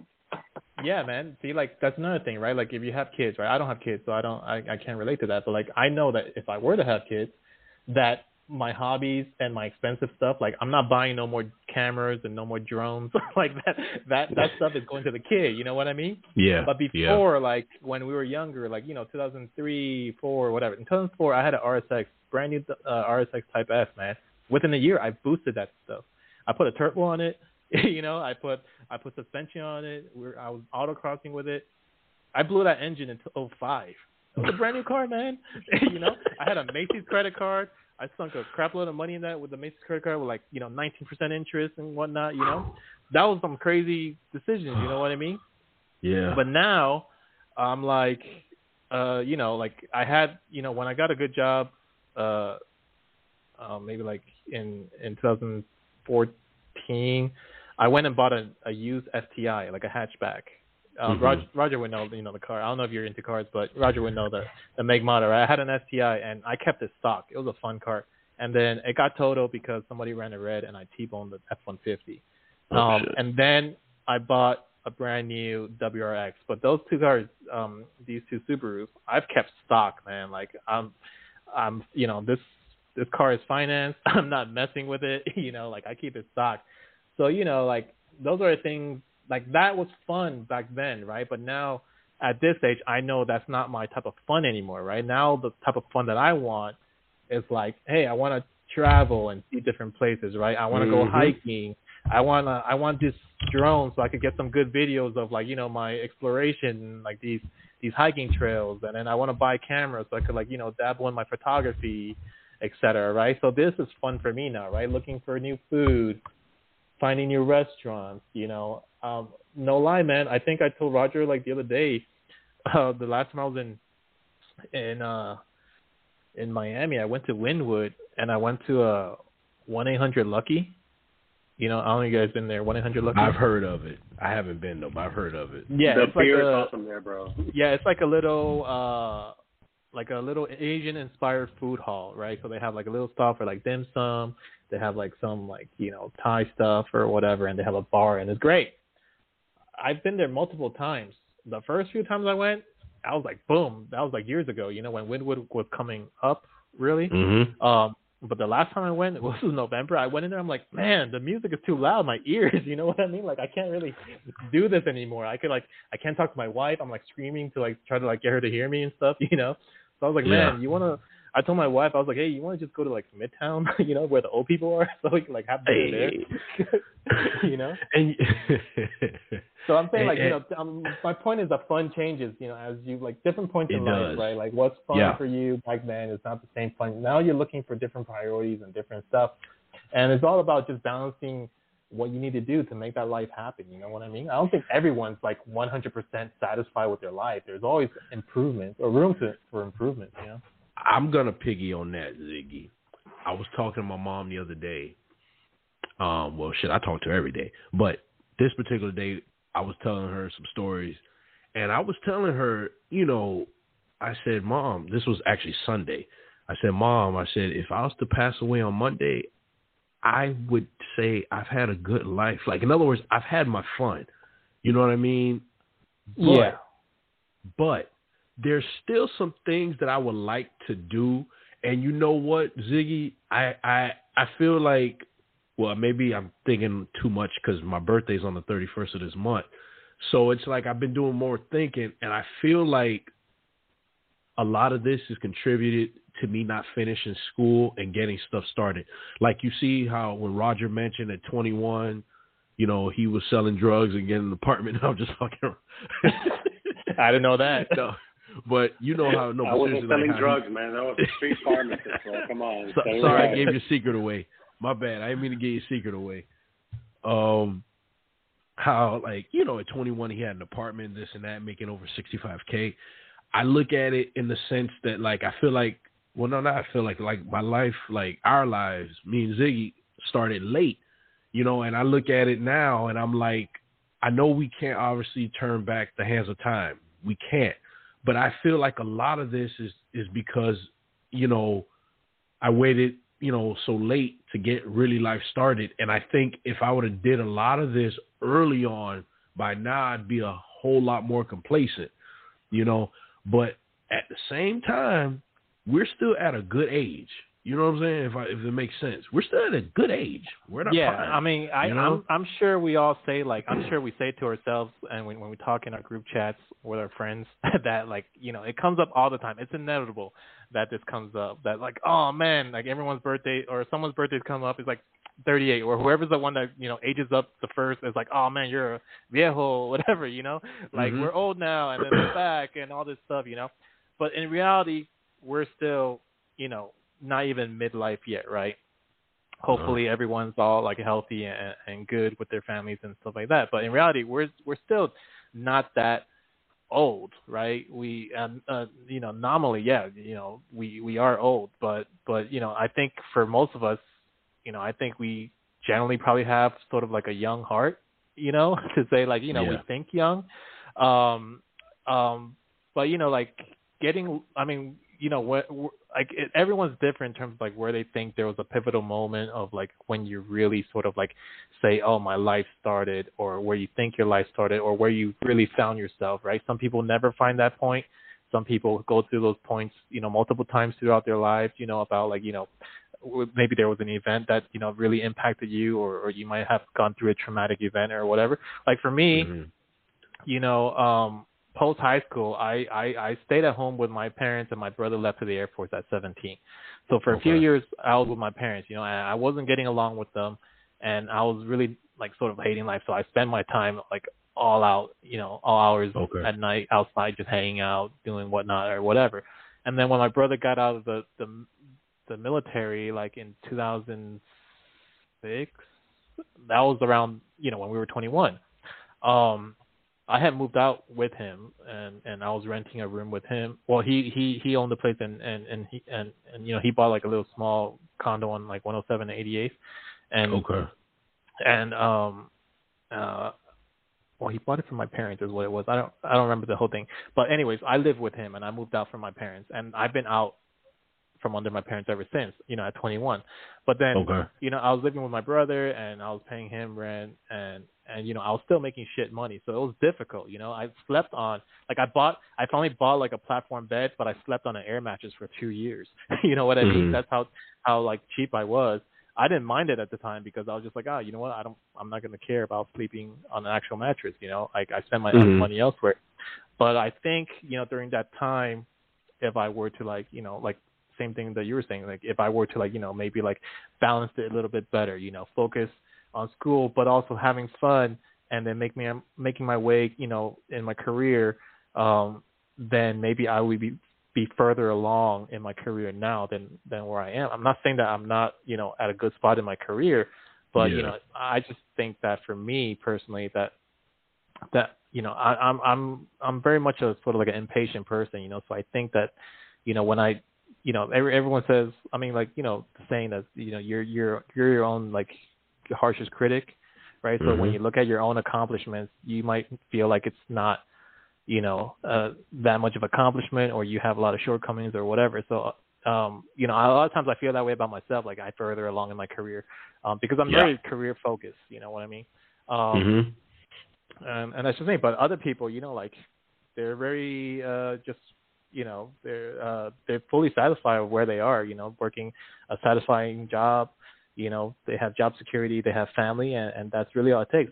At the end of the day, it's not about like, being, to me, I think at the end of the day, for us, all of us, and I say this to my friends all the time too, it's just that I think we should be grateful, even though that we, in our view, think that we've endured certain hardships or certain difficulties in our personal lives, and everyone's different, right? Different circumstances. But I think at the end of the day, all of us can say that we've had, an above average upbringing. You know, we had family that cared for us. You know, we weren't like on the street poor or anything like that. And also, you know, looking at something like right now, you know, what people are going through like around the world, right? Like Ukraine. I mean, we never had to like just up and leave our home, you know what I mean? Like, so these are things to be like grateful for, you know, and really when I think about it and saying like, you know, the complaints or like, you know, the difficulties that I think I'm facing, I'm always saying like, yeah, these in the large scheme of things aren't really big things, you know, just, hey, it took you longer to get somewhere and you still want to get there. Keep working away at it. I mean, the thing that I've learned as I've aged is just really like, just keep doing it, you know, like you said in the beginning, consistency really is just like, just keep doing it, you know, like at some point, like you'll reach where you want to go and everyone's, you know, way to get there or the path is going to be different. Yeah, that's, man, you nailed it. Because I think back, now it's going on literally, I'm looking at the calendar now, 2 years since really this pandemic really like went into overdrive. You know, I think about on the news, people had to go in line to get food. People had to go to places to fill out unemployment. And not one time did I lose my pay while I was home, you know, for the pandemic. Even though I was still working, I was working from home. Yeah. But I tell people my lights were still on, cable was still on, still had hot water, still had fridge full of food. I still find myself sometimes complaining. And like Ziggy said, you know, our complaints can be nothing compared to what people are going through right now, you know? Yeah. And I feel like for us, that's okay. It's part of being human. But we still have to really just swallow sometimes, at least for me, swallow up the pride and just keep being thankful because, like I said, it could be worse. You know, I have a 3-year-old, and I think about when I heard on the news, I just heard it today because I haven't been watching as much, but I know they said that it was some shelter, you know, in Ukraine where it blew up and a mom and her kids all died. I can't imagine like sitting here, you know, I can't imagine holding my daughter tight thinking we're about to die, because for me, you know, she looks at me as a protector, even though, you know, right now she's all mommy and I don't take it personal. That's how girls are. But in her eyes, she sees me as her, you know, protector. And I see her as I'm your protector. And to be powerless, you know, and not be able to protect her, I don't know. I don't want to know what that's like. And Roger, you got 2 boys. So, you know, it's the same position for you. You know, you're the head of the house, you know, and for me, that's even Bible. Bible says man is the head of the house. So as head of our households, we have to be those, you know, those shields of protection. And looking at what's going on over there, I don't even want to imagine, like right now, what they're going through. You know, I just can't. You know, I can't. Yeah, no, that's tough. I mean, what's going on over there is tough, and you know, I mean, at least you know most of the world is sort of like on the same page about you know what's going on and why it's wrong and stuff like that. But yeah, the point was that you know our everyday complaints, you know, like I said, you know, I don't think, at least for me and most of my friends, you know, I always say like I don't think we can one of us can really say like, you know, that we had that much of a difficult upbringing or anything like that. You know what I mean? Like, I think all of our upbringings were pretty fortunate ones, right? I think, I mean, Roger, your parents are like first generation immigrants. They came like here first, right? Like my parents too, right? They came here, and what was the reason that they came to America, right? So they could have better opportunities and, you know, afford a better life for their children, right? And their children, us, like, you know, we had, you know, we reaped the benefits of their hard work off their backs, and then, you know, for those of us who have kids, like that's what you're doing, right? You're trying to afford a better life for your kids, you know. And me, I'm trying to buy better things for my dog. But you know, so but at the end of the day, you know, I don't think in our lives up to now, I mean, I'm not saying that we haven't endured a lot of things, because there's a lot of things that we had to put up with, right? Like we went through the whole 2001, you know, the terrorist attack, right? That was in our lives, and then, I mean, having an impact on our lives, you know, like everyone who's alive, you know, experienced it, but for us, we were just getting out of high school, entering the workforce, right? We went through like 2 recessions, you know what I mean?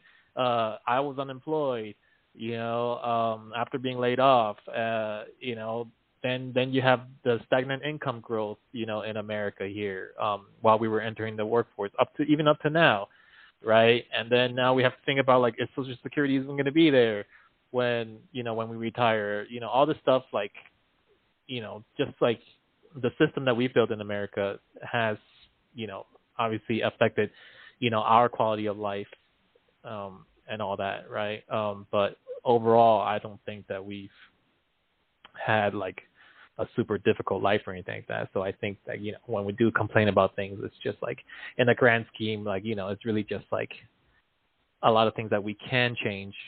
You just, you know, need to, we were just mad about, or we were just disappointed about, you know, maybe the consequence or the outcome of some decision that we made. We might have been just angry with ourselves, or that we weren't smart enough, you know. But I think, you know, like you said, we're still young, you know. So you could still reach all your goals that you want to, you know. Yeah, no. We just, like I said, we all have to really, you know, just have to be thankful for what we have. You know, like I said, it could be worse. You know. Yeah, it definitely could be worse. I mean, I think what you were talking about, I don't know if it was like a shelter or the bunker or whatever, but you know, I'm pretty active on LinkedIn. I don't know if you guys are active on LinkedIn.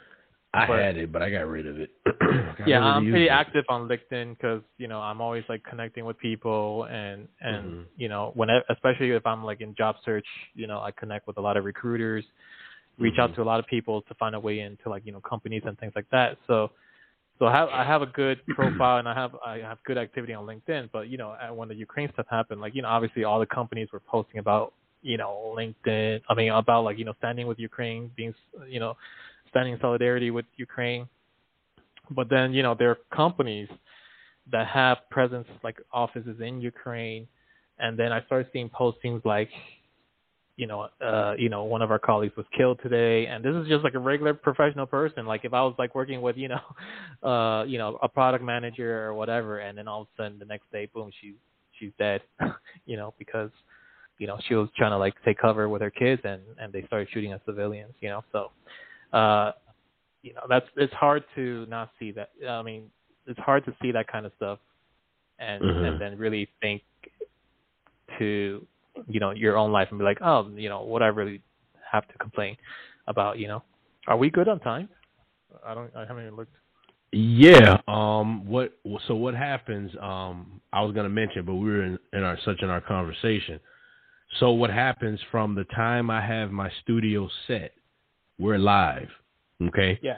So right now we're not live, but the good thing is, once we're done and I shut my studio down, I'll do my editing, and then on Spotify, Apple, Google, they can hear everything we're talking about right now. All right. Yeah. No. I mean, I'm all good. Yeah, we can go about 10 more minutes. We'll shut it down 8:30. You know. Yeah. Roger, you good? Always, bro. I just had a shot, so I'm good. I'm just kidding. bro. Speaking of a shot, 8:30 is good for you, Roger? Yeah, man. I'm good. Okay. I'm good. Yo, speaking of a shot, man. This is a crazy. So last week or two. Yeah, no, not last week. About a week and a half ago now, something crazy happened here in my apartment. And it's crazy, and don't freak out and shit. So I was sleeping on the couch, and then it was like 12:30 a.m. I fell asleep on the couch, and I do that often. You know, I have the TV on and I fall asleep on the couch. But then I woke up like all of a sudden, and there was this loud noise, and I didn't know what it was. What I describe it as was like if someone took, like I have hardwood or I have wood floors in my apartment, so like think like if someone took like a hard baseball and just like bounced it right next to you, like against the hardwood floor. That's what it sounded like to me right when I woke up, right? Mm-hmm. And then I went down to my my hallway, which is like the hallway right between my second room, which is the home office, and my kitchen. And I saw like what it looked to me like a trim. Right, so I picked it up, and I was like, what is this? And I noticed that it came from the blind from my office window. I was like, what the freak? And I rolled up the blinds, and the glass was shattered, right? Oh. And in the freaking shattered glass, it was shattered, but, like, it was still intact. You know, it didn't, like, flake off or anything because it's double paned. But it was a small hole. And right when I saw that, I was like, oh, shit, this is a bullet hole. Let me fucking call the cops, right? So, yeah, a bullet came through my freaking window. So I'm guessing, or the way that or what happened was like I guess it was a drive-by, but they were shooting to the unit above me. Wow. And from the parking lot, right? And a bullet came through my window, right? First time I ever experienced that, right? I've really never come close to like that kind of violence or whatever. But yeah, no, I called the cops. Cops were like, yeah, there was another call that came in already, so they're kind of on scene already. And then I went down to meet the cops. They had canvassed the place. They, looked at all the shells that was like in the parking lot, and there was a shitload of shells. There was like 20 shots or something like that. Oh. But yeah, one of them came through my window. They came into my apartment. They took like pictures. They actually went through the window. The bullet went through the window and into my closet door. And then they found the fragment of the bullet in on the floor, right there on the floor. Ziqi, say the truth, bro. Are you trying to join the triads, bro? You gotta tell me. Nah, bro. But you know what? You know what though? It's just that like ever since I moved into like, I don't know. It could be from a different lifetime. Like back in the day, I was rolling in the streets. But no, for real, they were shooting the unit above me, and I knew that they were kind of like, sketchy people. So I was like, oh man. But yeah, that's what happened. Crazy. It wasn't meant for you. I'll make sure that when I go to Austin, we meet in the neutral area. Yeah, bro. You gotta meet in a neutral ground. It's like no gang fights here. And when was this again? This was like a week and a half ago. Did you get the not last Wednesday, but the Wednesday before that? It was like 2 weeks ago, almost. Did you get the window fixed yet? No, they I called the management and they came in and they have to order the window special or something because it's like a double pane window, so they just put a board on it and insulate it, and that's what I have right now. That's crazy. But you just think, like, let's say you said what room was this in? It went through my home office because I have 2 bedrooms, and the second bedroom I use as a home office. It was in that room. So if I was in the closet at 12:30 a.m. in my home office, I would have been shot. Yep. Yeah. Yeah, that's. Yeah, but that was Moral of the story: don't work late, bro. Gosh, it's crazy. Yeah, man. But it was crazy because I was like, I woke up and I was like, I didn't know what it was. I was like, what is this? And, you know, I just knew it was loud. I thought something fell, like, in my apartment. You know, I thought, like, a ceiling lamp fell or something like that. I was like, what is this? Because I remember distinctly hearing glass. Because, you know, like, when you wake up or you're jolted awake, you're kind of like, you know, you're groggy and you're like, oh, what the hell? I don't know exactly what it was. That's what happened. It was, like, so fast, you know. But then I do, like, thinking back, I do remember, like, I hearing, like, you know, multiple, like, pops. I just didn't know at the time that, oh, those are gunshots, but it was loud. And it's not like even like a bad area or something like that, you know? It was like a new development when I came. It's not really a bad area. I chose the place because it was close to my job. And it's like 5 minutes from my office.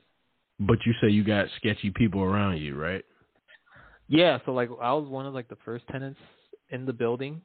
Or even in the community. Like when I came, it was like when I signed the lease, it was like March 2021, like a year ago, and the parking lot was pretty empty.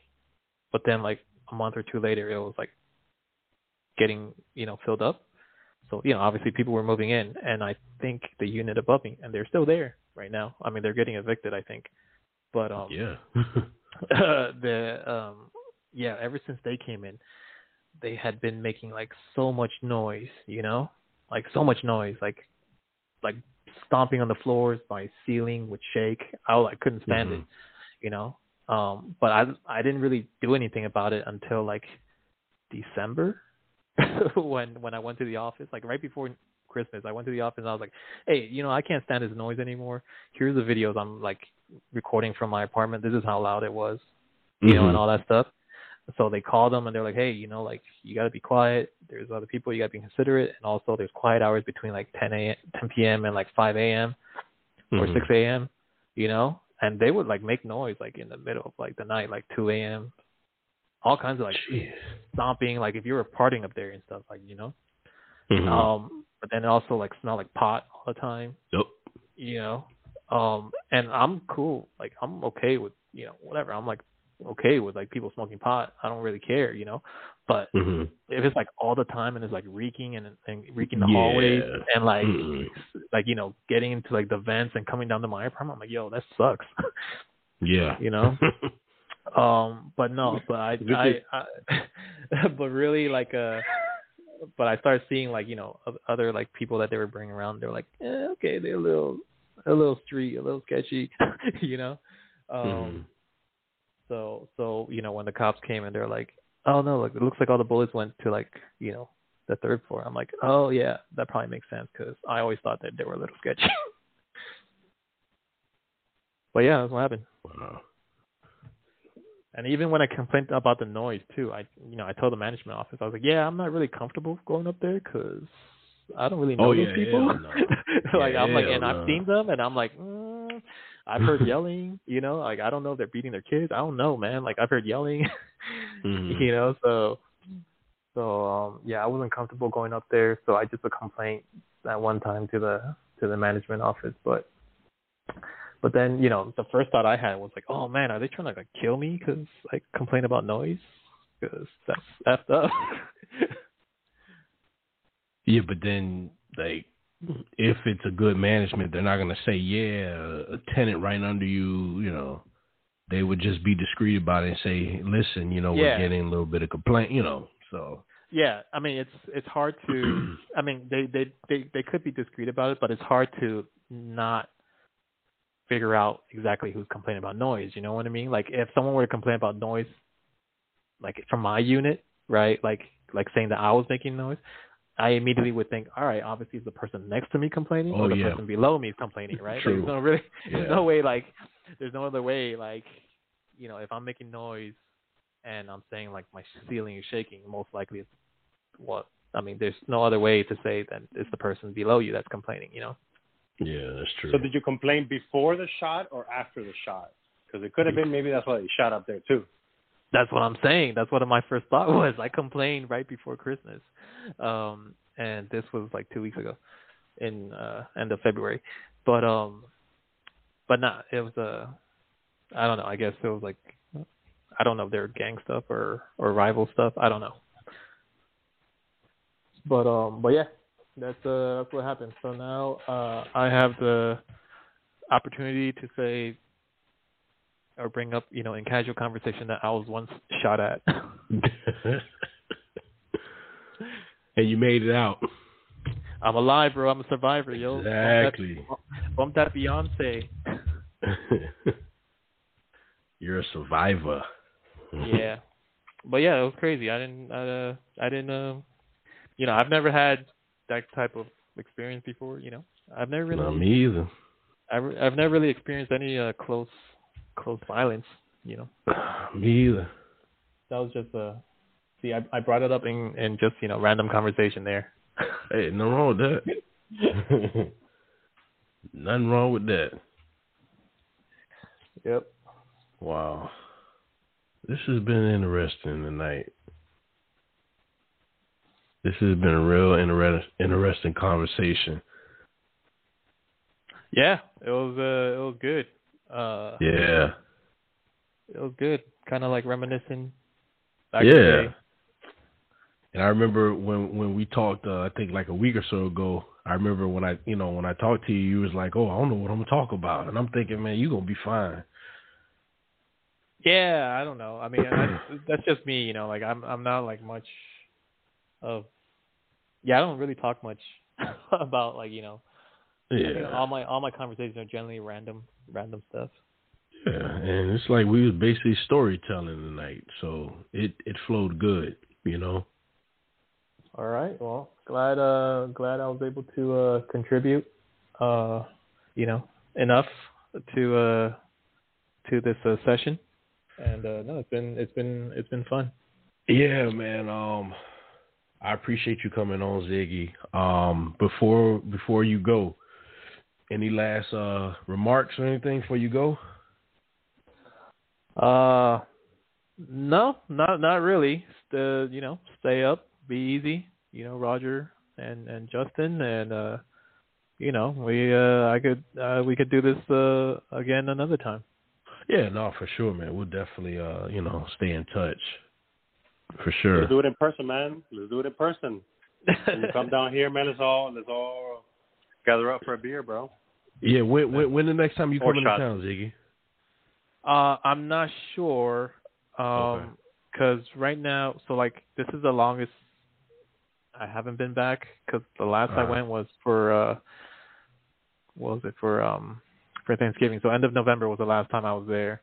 And then in December, my wife came out here, so I didn't go back. But immediately, because she left in January after New Year's, and then immediately after that, I started like really focusing on my job search and trying to like get another job into tech, which is what I've been focusing on.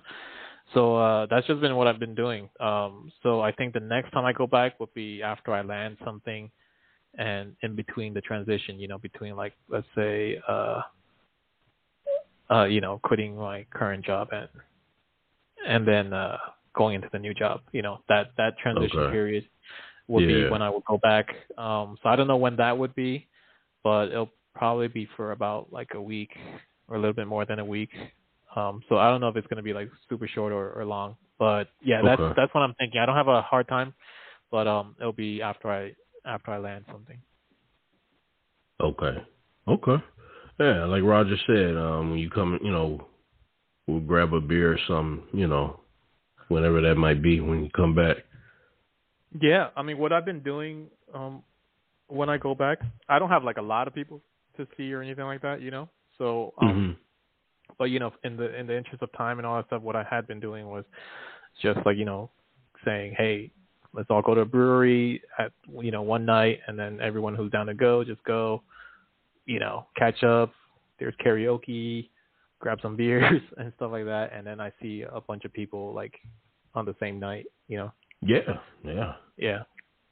So I'll definitely count me in. I'm there. Yeah. I'll let you know. Let us know. Yo, Roger, you're still living in Kendall or what? Nah, I live in the Ridge. I live Cutler Ridge. We're Cutler Bay now, and we're fancy now. We're fancy. Everyone's moving down there, man, because that's where all the new developments were, right? You got a house down there? Yep. Mhm. And I'm in the exactly the reason why I moved down here. And then, but you're working like mostly remote. You have a I'm working. I'm working remote. You know who lives by me? Danny. Baseball Danny. I can't remember his name. He used to hang out with Luis Goicochea. He used to make the seal noises in high school. If you remember who he did. Bro, I'm trying to remember, but there's so many freaking Dannys. I know. Bro, Danny Garth. Shit, I don't know his last name. Hold on, let me see if I can find him real quick. He has 2 kids now. He's married. Carrasco. Oh yeah. Carrasco. Yeah, he lives right here, right by me. Oh yeah. Oh yeah. I saw a couple of times throughout the years. But yeah, he was do you remember like me and my friends, we filmed this thing called like The Stupid back in high school. It was like just like dumb sketches. He was in one of them or a couple of them. And then we played it on the Grand Night bus. I don't know if you were on a bus because there was like 2 buses or something. But yeah, I know Danny Carrasco. He's a homie. He's doing good. Oh, did we lose Roger? We probably lost Roger. No. Roger. I was on mute. My bad. Okay. No, I haven't got a chance to hang out with him, like around here because I saw him recently. I'm like, oh shit, you live here? But with kids and all that shit, bro, you know how it is. Everybody's like, yeah, let's hang out. Nobody hangs out shit. So he's got like 2 daughters, right? I think. Yeah. Mhm. Yep. He's got 2 daughters. He used to live in Forest Lakes, around there. Yeah, I remember. Yeah, he's cool. He's cool peeps. Hey, man. I'm down for real. All right. Hit me up. Sure. We can go to the brewery down in Homestead. I went there recently, karaoke and all that shit too. So let loose. Yeah, man. I don't know. I like karaoke, yo. So I'll throw it down. You know. Let's do it. But right. yeah, no, for sure.